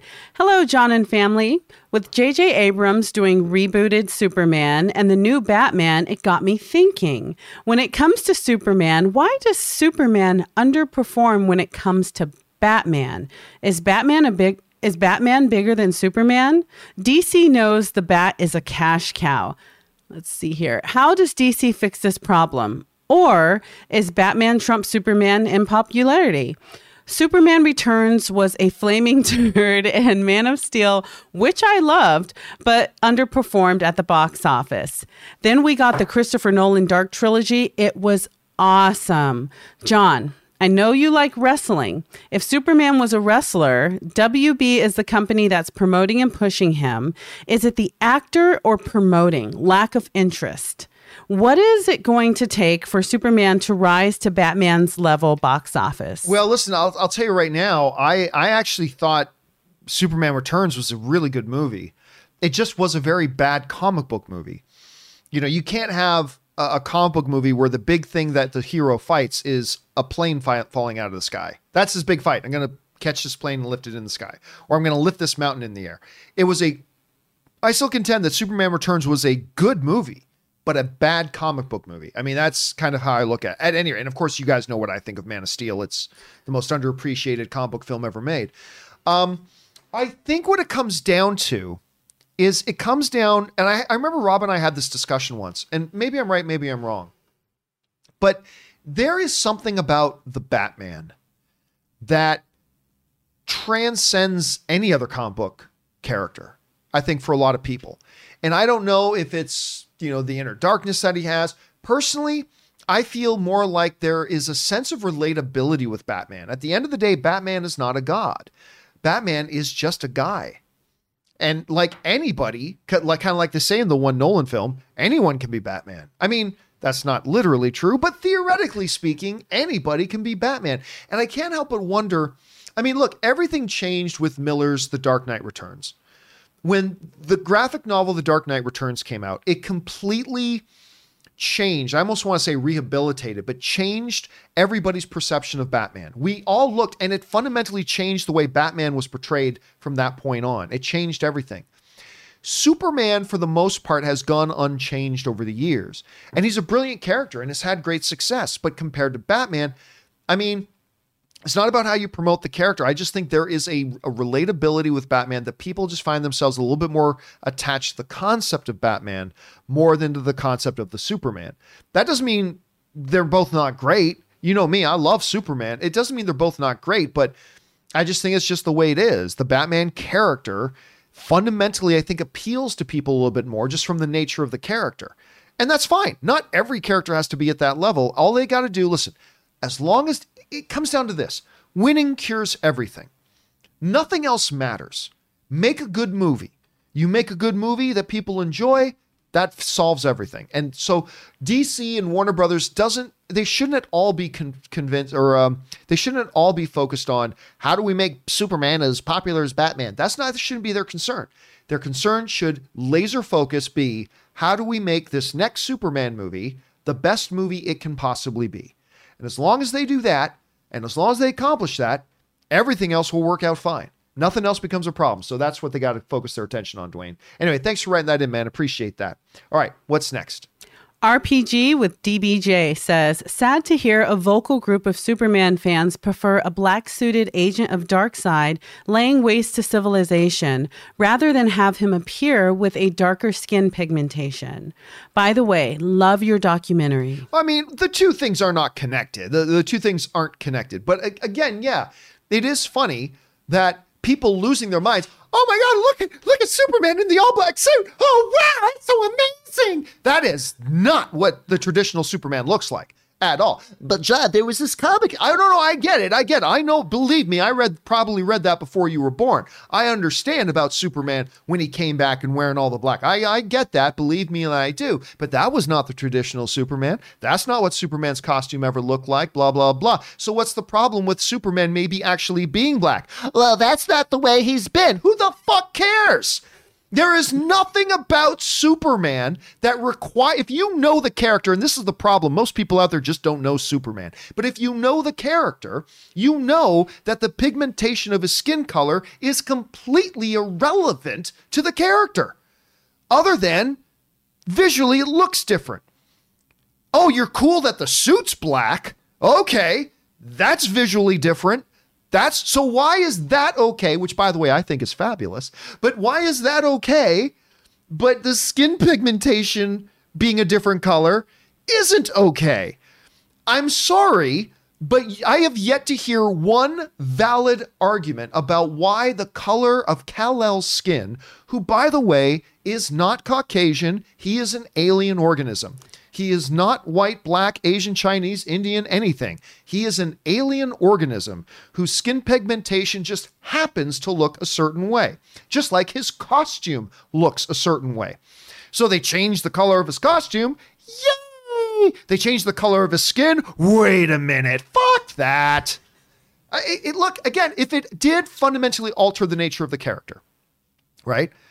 Then I could be sympathetic to an argument being made, but it doesn't. And I've never heard one valid argument that actually raises the thing that changing the color of his skin to make Superman Asian or black or anything changes anything about the core essential elements of who and what the Superman is. It just doesn't. And since there is no valid reason why he has to be white, then there should logically be no objections to him being black. Now, again, like I said, I am more, when it comes to comic book material, I am also very traditionalist. I've always known Superman to be white. If I was making a Superman movie, I'd probably make him white, but not because he had to be. And we've got another filmmaker out there saying maybe, by the way, we don't know this is what J.J. Abrams is doing. We just don't know yet. But maybe another filmmaker is thinking, you know what? I want to try this from a different angle. I want to say, what if this Kryptonian alien, what if the pigmentation of his skin is a different color? How does that affect us as an audience? How does that change the way we look at things? But, and so I think that's a great idea. There have been so many iterations of Superman, and there will be different other iterations moving forward too. Why not try this? But anyway, that's a great example. RPG, everybody's cool with totally changing his costume color, but not cool with changing the color of his skin. Anyway. All right. Anyway, what's next? Bojack says, "Hi, John. Edgar M. mentioned the AMC Ontario Mills Dolby is great, Yes. and I agree. But for IMAX, check out the Edwards Theater at the Ontario Mills. It has a true IMAX screen, like the one at Universal City and the Irvine Spectrum. Hope to see Kong vs. Godzilla." Yeah, I would love to. And I've never been to that theater. I don't know that I've been in the Ontario Mills, although I'm very familiar with the one at Ontario Mills, but I've never been in that one. The one in that area when I have gone to movies out in that area, it's normally been to the one at Victoria Gardens. Otherwise, when I'm out here in Riverside, I go to the AMC Tyler Galleria. And then when I'm in Burbank, I like going to the AMC Burbank 16. But yes, I am going to go to a movie theater though, once theaters open. If they're open around where I live, and they're not right now, to go see Godzilla vs. Kong. If they're not, then I'm going to bite the bullet. I'm going to drive up to Vegas. I'm going to go watch it in Vegas. Yes, I will make the drive just to see that movie. I will. All right. Thanks for the recommendation there, Bojax. All right. What's next? So excited to get back to the theaters, by the way. Me too. I can like when people ask questions like that, I start smelling the popcorn and like thinking of the seats. Oh, I don't know. The memories are coming back. Back. All right. The Truth says, "Hello, John. Thank you for all the incredible entertainment you give us. Some thoughts on WandaVision. By showing us Evan P. playing the exact same character from X-Men and talking about this Skywalker level cameo by some unknown actor, do you not think it's more them than us who create these expectations, just to subvert our expectations for the sake of it and joke with us? Feels a bit like a dick move. It's like the end of The Mandalorian would have a Dr. Wheat Farts showing up because he could. Hear the Gorg signal in the baby monitor.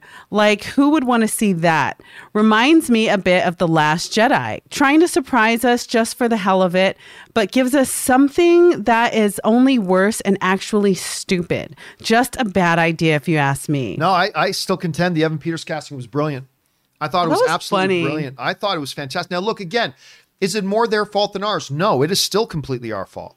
Listen, Paul Bettany, in some random interview ages ago, made a comment about, made a little joke comment. Again, we talked about it earlier in the show. I don't think you really understand the repercussions of what doing that and how high strung we are as fans. Having Evan Peters showing up, like there was going to be a fake Pietro showing up and announcing, "I am your brother, Pietro." I thought that was clearly stunt casting, but brilliant and absolutely brilliant.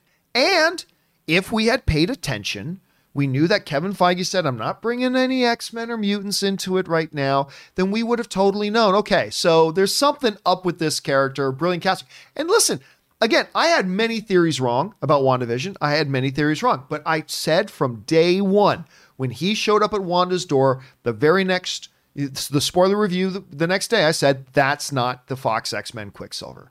Clearly it's not. It's obviously not him. I mean, is it possible? Sure, because it's Kevin Feige. He could pull a fast one, but this is clearly not the Fox X-Men Quicksilver. This is cool, shock casting, if you will, gimmick casting, just to be a diversion, just to be a distraction, just to be a misdirect. and give us something to talk about. And I thought it was brilliant. I thought it was absolutely brilliant. I thought that the day he showed up, even though I knew it wasn't the real Quicksilver, I kept telling everybody it wasn't the real Quicksilver, and it turns out it's not. Everybody got so invested in the idea that it might be the real Quicksilver, they never considered the possibilities that maybe I was right, that maybe it wasn't, and it wasn't. But it was one of those moves. It was one of those moves that's like, what are you trying to say? What are you trying to do? Where are you going with this? This is so random. But it made me think of if there was an episode of Parks and Rec and a new manager came to the office and they were like, you guys, we have a new manager. And it was Steve Carell. Oh my God. But his name was Scott Brown or something instead of Michael Scott. It's kind of like that kind of, well, oh my gosh, you're doing a crossover. Are you doing a crossover? Are you finally doing The Office and Parks and Rec? No, he's just another kind of manager. And it's like, okay, fine. I thought it was fantastic. I thought it was absolutely fantastic. Anyway, but that's just my opinion. That's just my opinion. All right, what's next? Jada S says, I agree with you and John on if WB goes with a black Superman. As long as the story is there, it will be great. And X is I Am Legend. In the comics, Robert Neville is white, but Will Smith black. Did a great job playing him in the movie adaptation. Because the color of Neville's skin was completely irrelevant to the character or the story at hand, and it worked perfectly well. Nick Fury went from white to black, and because the color of Nick Fury's skin was completely irrelevant to who the character was, it now you can't even imagine Nick Fury being white today. You can't even imagine it. Because and that's how seamless the transition was, because it was never a part, the color of his skin was never a part of the identity of the character. Yeah. So it wasn't an issue. It wasn't the problem. Yeah. So, I mean, and now if they ever decide to make Nick Fury white again, guess what? Oh. Nobody should have a problem with that either, because it's not important to the color of his skin. So that's why, when Michael Clark Duncan played Kingpin, God, I miss Michael Clark Duncan. But when he played Kingpin, he was fabulous. Yes, that's not the way Kingpin was projected, but the color of Kingpin's skin was never the issue. That's why I'm forgetting the name of the actress who played Ancient One in Doctor Strange 2, the great and Tilda Swinton. Thank you. When Tilda Swinton was cast to play Ancient One, guess what? When you understand what the nature of the Ancient One was and how it's going to play a role in this movie, their ethnicity wasn't really an issue. So I was perfectly fine for that. Everybody gets mad at me all the time when it's any sort of this, and they say, John, what do you think about this issue of this? They changed this gender of this character. They changed the ethnicity of this character. They changed the color of this character. They always get mad at me when I say the same words. I don't care. I don't care. I really don't. As long as you're not messing with the core fabric of who and what the character is, what really makes that character who that character is, then I don't care. Just make a good movie.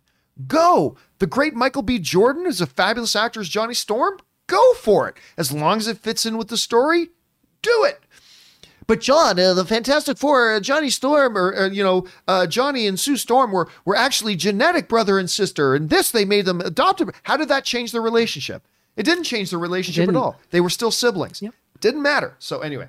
So yeah, I agree. That example of the Robert Neville situation there, Jada, that was a great example. Well stated. Well stated. Okay, what's next? Suthia says, so far, all of the MCU heroes have had some suit wardrobe changes since they first appeared.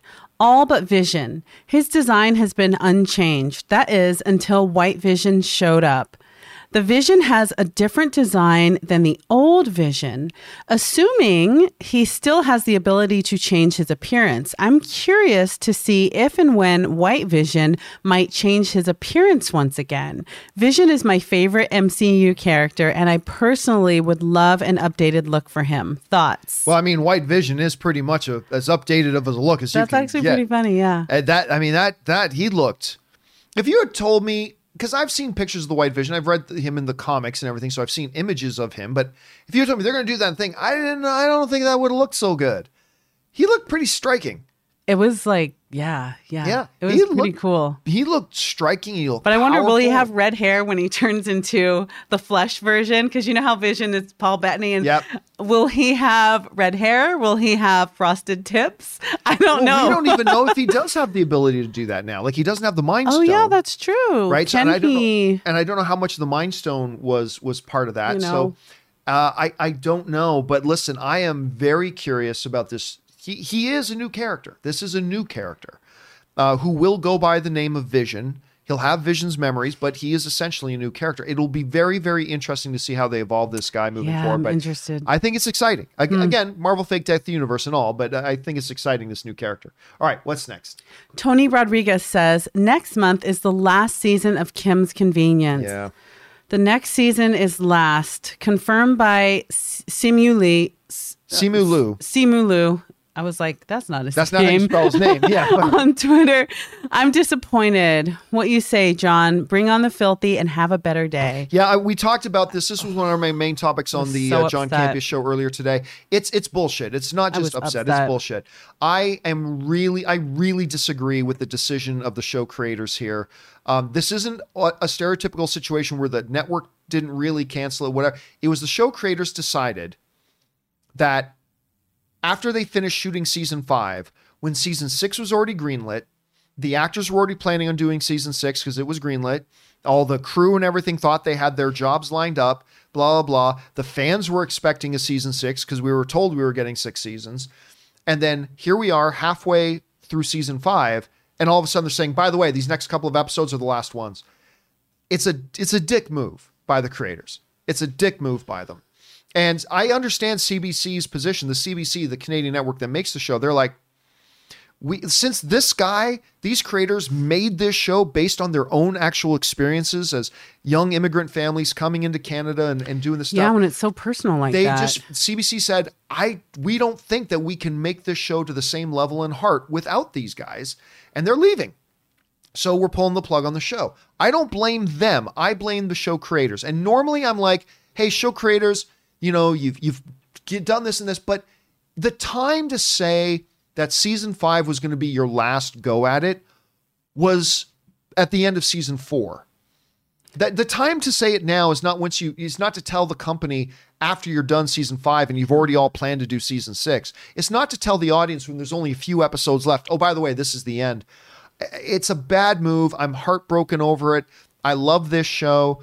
I've had other shows I love get canceled. It's like, oh, well, but this, I don't like the way this is being done. And I hope Netflix or somebody will pick up this show and say, we will find the right showrunners to come in here and take this home with another season. Here's hoping. Yeah. Simu Liu was obviously very passionately. He was upset. You could tell. So upset. Yeah. So upset. And I felt for him. And I'm really upset because I started watching this. I think when the second season came out is when I was like, oh, look at this show. And that was like, I love this show. I love these characters. I love learning about other cultures and their experiences. And, in Canada, I thought that, immigration outside of the U.S. And I'm like, I love learning about this perspective. I fell in love with Appa and Amma. I fell in love with them. Okay, see you. Oh my gosh. Are you serious? But I heard it was something like they had other things to get onto. What is so urgent that you can't finish out the season and do justice to these characters? Because the father-son relationship, I really wanted to see a resolve to that.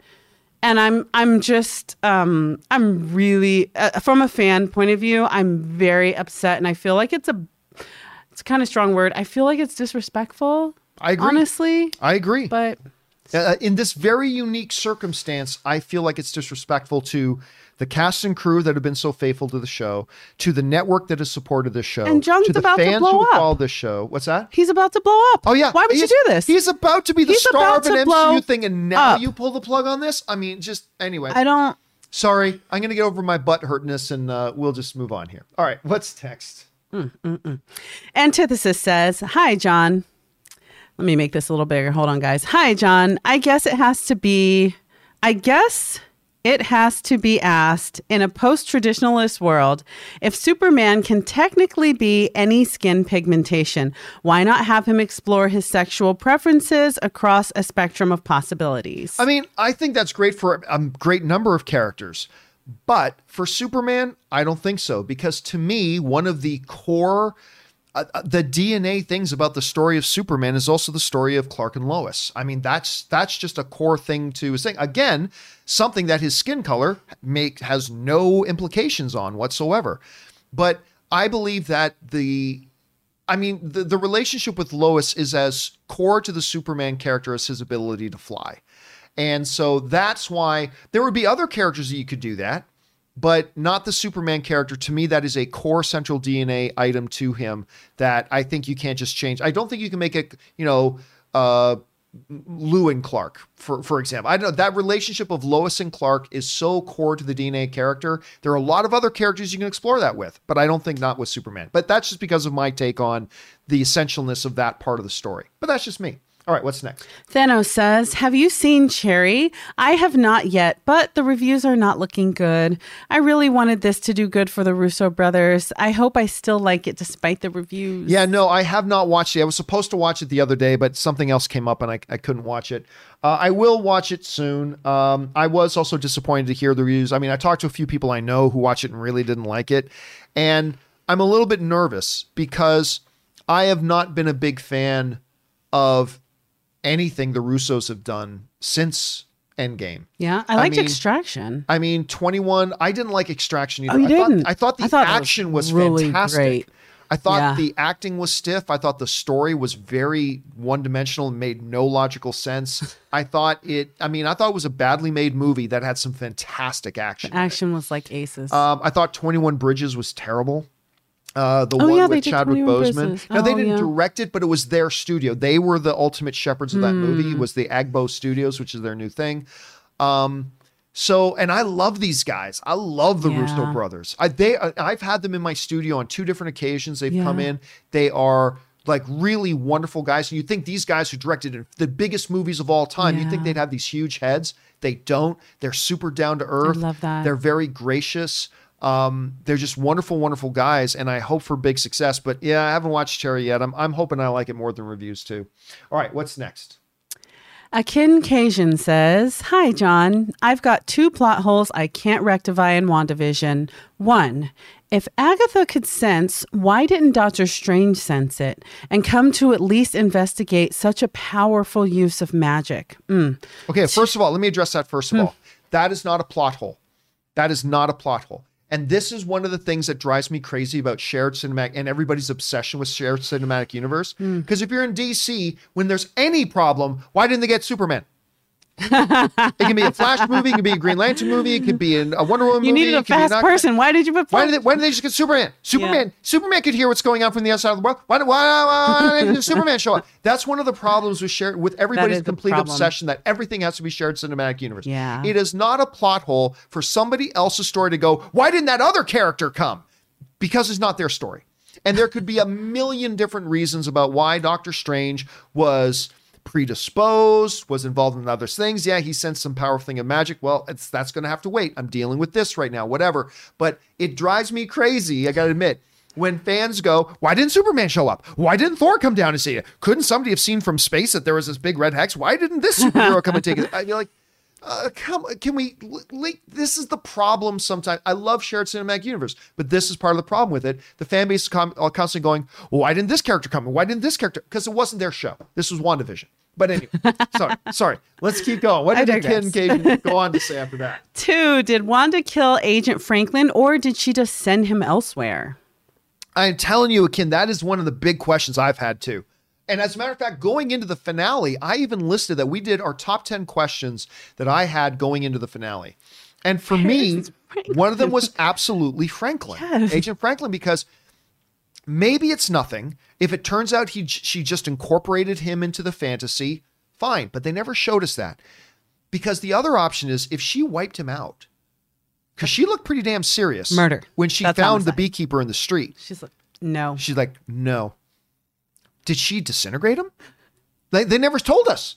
Because if she did, man, that changes our perception of Wanda. And it would have been so easy to bring him back. You could have, like the scene where the dog dies, he could have been doing his beekeeper thing in a tree, taking down a hive. It would have been very easy to explain that. That's why the absence of the explanation is so suspect. Yeah, it is very suspect. And Sword never mentioned him again. Nope. Just when Monica got thrown out, you just hear Hayward, we have our first-hand account of what's going on inside. Okay. Nope. It's like, hey, Monica, just curious. Did you happen to see Agent Franklin walking around anywhere? Just, I guess we'll just nickname him Expendable Joe. Just address it. I mean, just, yeah, this agent goes in there and just never mention him again. Okay, anyway, what's next? This is coming from War Doctor 10. Hi, John and crew. So apparently HBO Max made an oopsie. So a bunch of people went to turn on Tom and Jerry and got the first hour and a half of the Snyder Cut. Thoughts? Yeah. I mean, listen, it happened. I did not know this. Yeah, and why did I not watch Tom and Jerry? Actually, Rob and I were talking about this earlier today. I'm totally glad I didn't, because I think people just would have got frustrated if they got like an hour into it and all of a sudden WB shut down the stream, because I think that would have been frustrating for most people. Hey, listen, this happens. All it takes is somebody to put in the wrong code in the wrong cell in a spreadsheet for the wrong thing to broadcast on a certain thing. I remember last year, a couple of years ago, whenever the last, actually it was more than 2 years ago, but when the last 50 Shades of Grey came out, I remember there was a story that this theater was supposed to be showing this other movie. So fans went in to sit down and the movie starts up and it was the new 50 Shades of Grey. And that was, I think the movie they're supposed to see was like PG and 50 Shades of Grey. Oh, God. A whole lot of filthy, right? Oh, my God. But that's a problem. It is just it's a mishap. It happens. As automated as many things are, it is still susceptible to human input, and mistakes happen. You think they got fired? Probably. Me and my mom have a saying whenever we see like a continuity issue in a movie and we're like, that banana was not on that table. Somebody's fired. Yep. And she's always like, somebody's fired. Consistency. Somebody's fired. Person is going to be gone. But I mean, they caught it. They corrected it. There's not much more to say other than that. It happens. Did anyone give their thoughts, or did anyone give a review of the first? Oh, I don't know. I haven't even heard anything about. I wouldn't go. I wouldn't want to hear what anybody's thought of it at this point. Yeah, the unfinished project. Yeah. So yeah, no. Yeah, it happened. Tech issue. It happens. It's unfortunate, but it does. All right, what's next? Great. Grabthar's Hammer says, seeing Randall Park in WandaVision. Love that Galaxy Quest reference, by the way. Love that. Anyway, go ahead. Reminded me I had never seen Fresh Off the Boat, which is now streaming for us on Disney Plus Star. My wife and I, being of Asian backgrounds, find we identify with the characters uncomfortably close, and we love it. I'll tell you what, my wife Ann and her friend Corey, they got me into watching Fresh Off the Boat. Yeah. The single funniest moment, I'm not saying it's the funniest show I've ever seen, but the single funniest moment maybe in any sitcom that had me laughing irrepressibly for weeks. And it was, I cannot do it justice trying to imitate it, but for those of you who don't know Ann is Filipino. She's Asian background. So that's part of the reason why she loved watching Fresh Off the Boat. Apparently a lot of even the different types of Asian, they're very similar Asian experience. So Ann would watch the show and like laugh hilariously. But so Randall Park, his character, he's the dad, and he runs like this steak restaurant. And like not a fancy steak restaurant, like a saloon kind of restaurant. And his one employee comes up to him and says, basically says, I was wondering if I could, I'd like to plan taking a vacation. I'd like to take vacation next week. And Randall Park, I think the character's name was Phil. And Randall Park says, oh, Phil, work is a vacation from poverty. And Randall, you got to picture Randall Park saying that. That's a good line. Work is a vacation from poverty. It caught me so off guard. And I laughed so hard for so long. It's a really good show. Sounds like something my dad would say. Oh my God. It's a really funny, good show. And it's where I can't remember the girl's name who was Constance Wu. Constance Wu, who apparently is kind of a piece of work in real life. But at any rate, she's great in the show. And then she was in Crazy Rich Asians. Yes. I thought she was really good in that, as a matter of fact. But yeah, Fresh Off the Boat is fun. Do you ever watch Fresh Off the Boat? I've seen a few episodes. It's funny. It's really funny. It's really, really funny. It's a good show. Again, I love storytelling for underrepresented groups. I love putting that out there. And yeah, that's hilarious. I like it. All right, what's next? GQ says, with the news that J.J. Abrams will reboot and recast Superman over under 10%, Kay Feige will hire Henry Cavill for Captain Britain?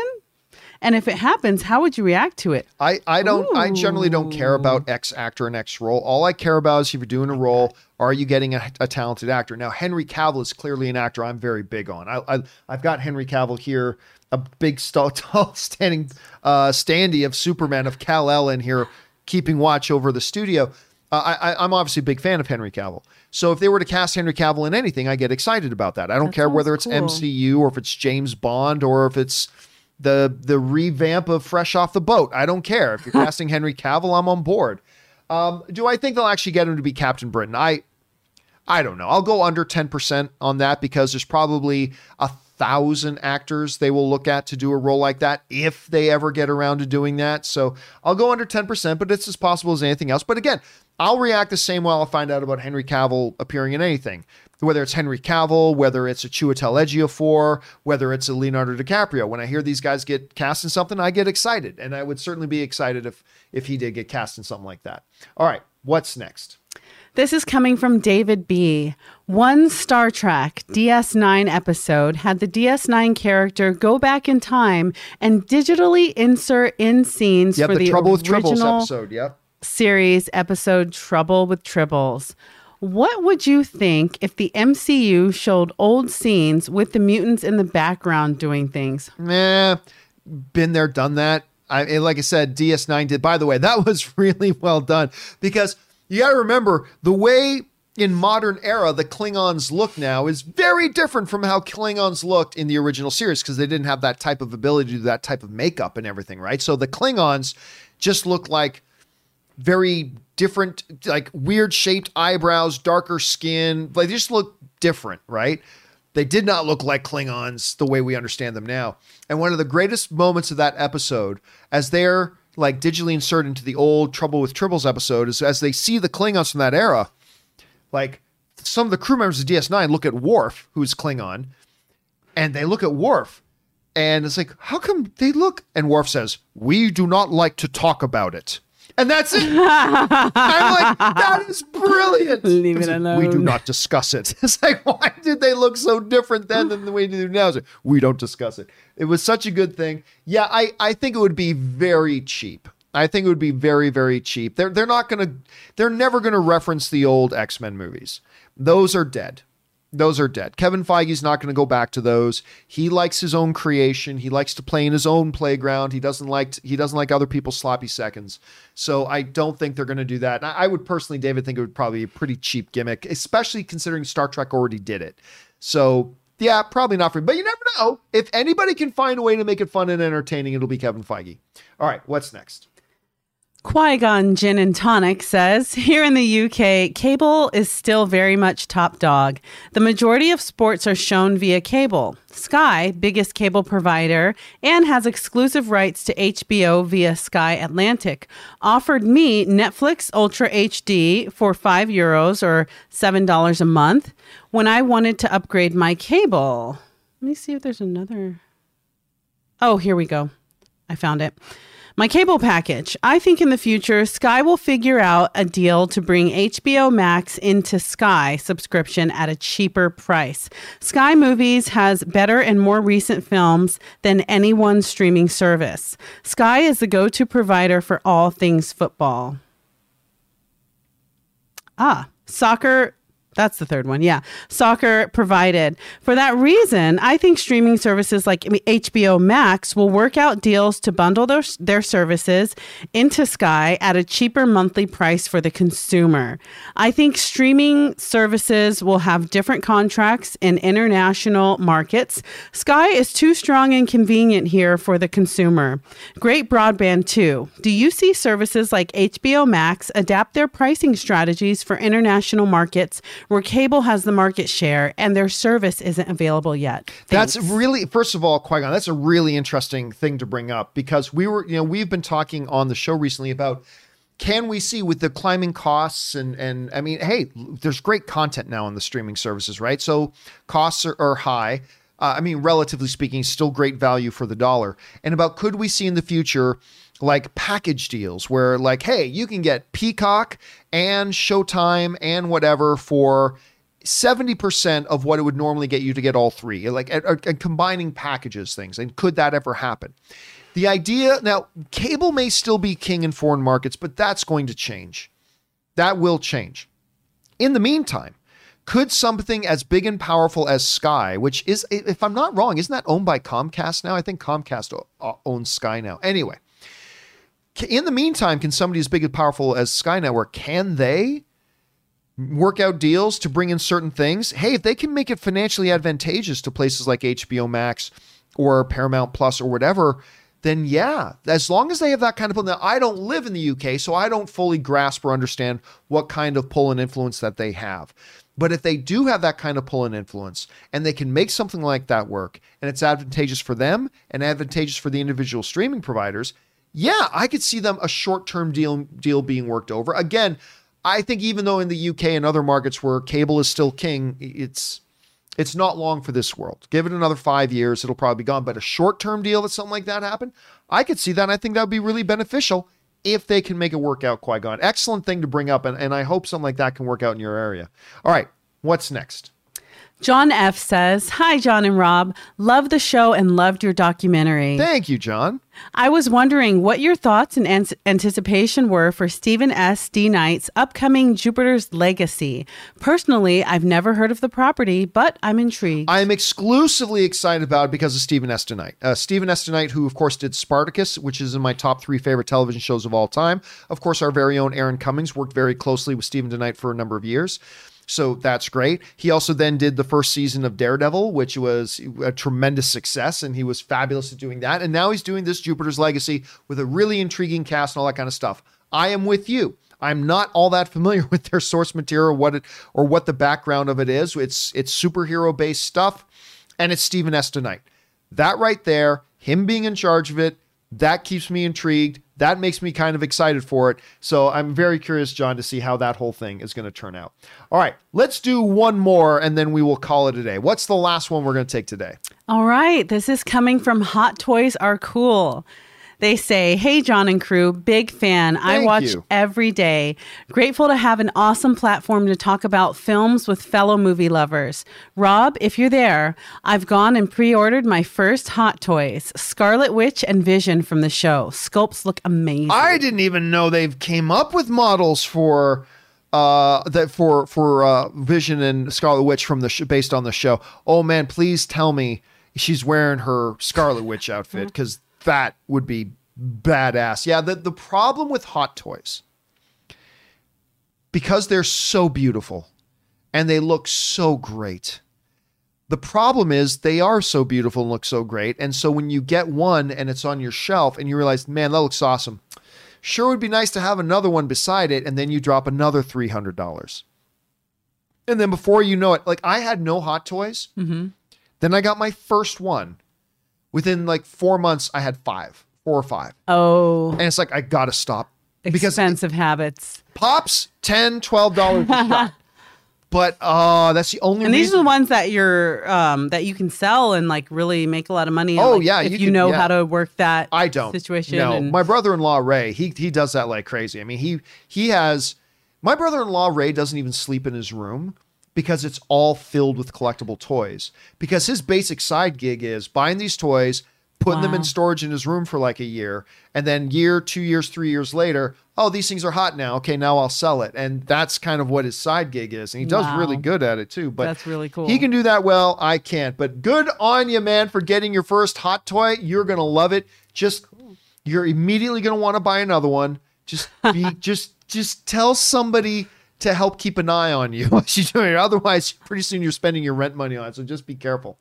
All right, guys, listen. There are still other questions that come from Boris and Word777. Do not worry. When we do the John Campea Show, we're getting close to the end here. When we do the John Campea Show tomorrow, we will start off with those questions and we will get all caught up. Guys, that'll do it for this installment of the companion videos. Thank you so much for being here. And special thank you to all you guys who sent in those live questions. Number one, because you gave us great fun things to talk about. But number two, you support this channel when you do. And all of us here involved with the show, thank you guys very, very much for that support. And obviously, thank you to Kimberly Kern for being here. Kimberly, where can people follow you in your adventures online? Awesome as always. I'm on Instagram. It's at wasgoodkimberly, KIMBERLY. And guys, of course, you can follow me on Instagram and all the other social media channels simply at John Campea. All right, guys, that'll do it for me. Thanks a lot for being here. My name's John Campea. And until next time, my friends, bye-bye.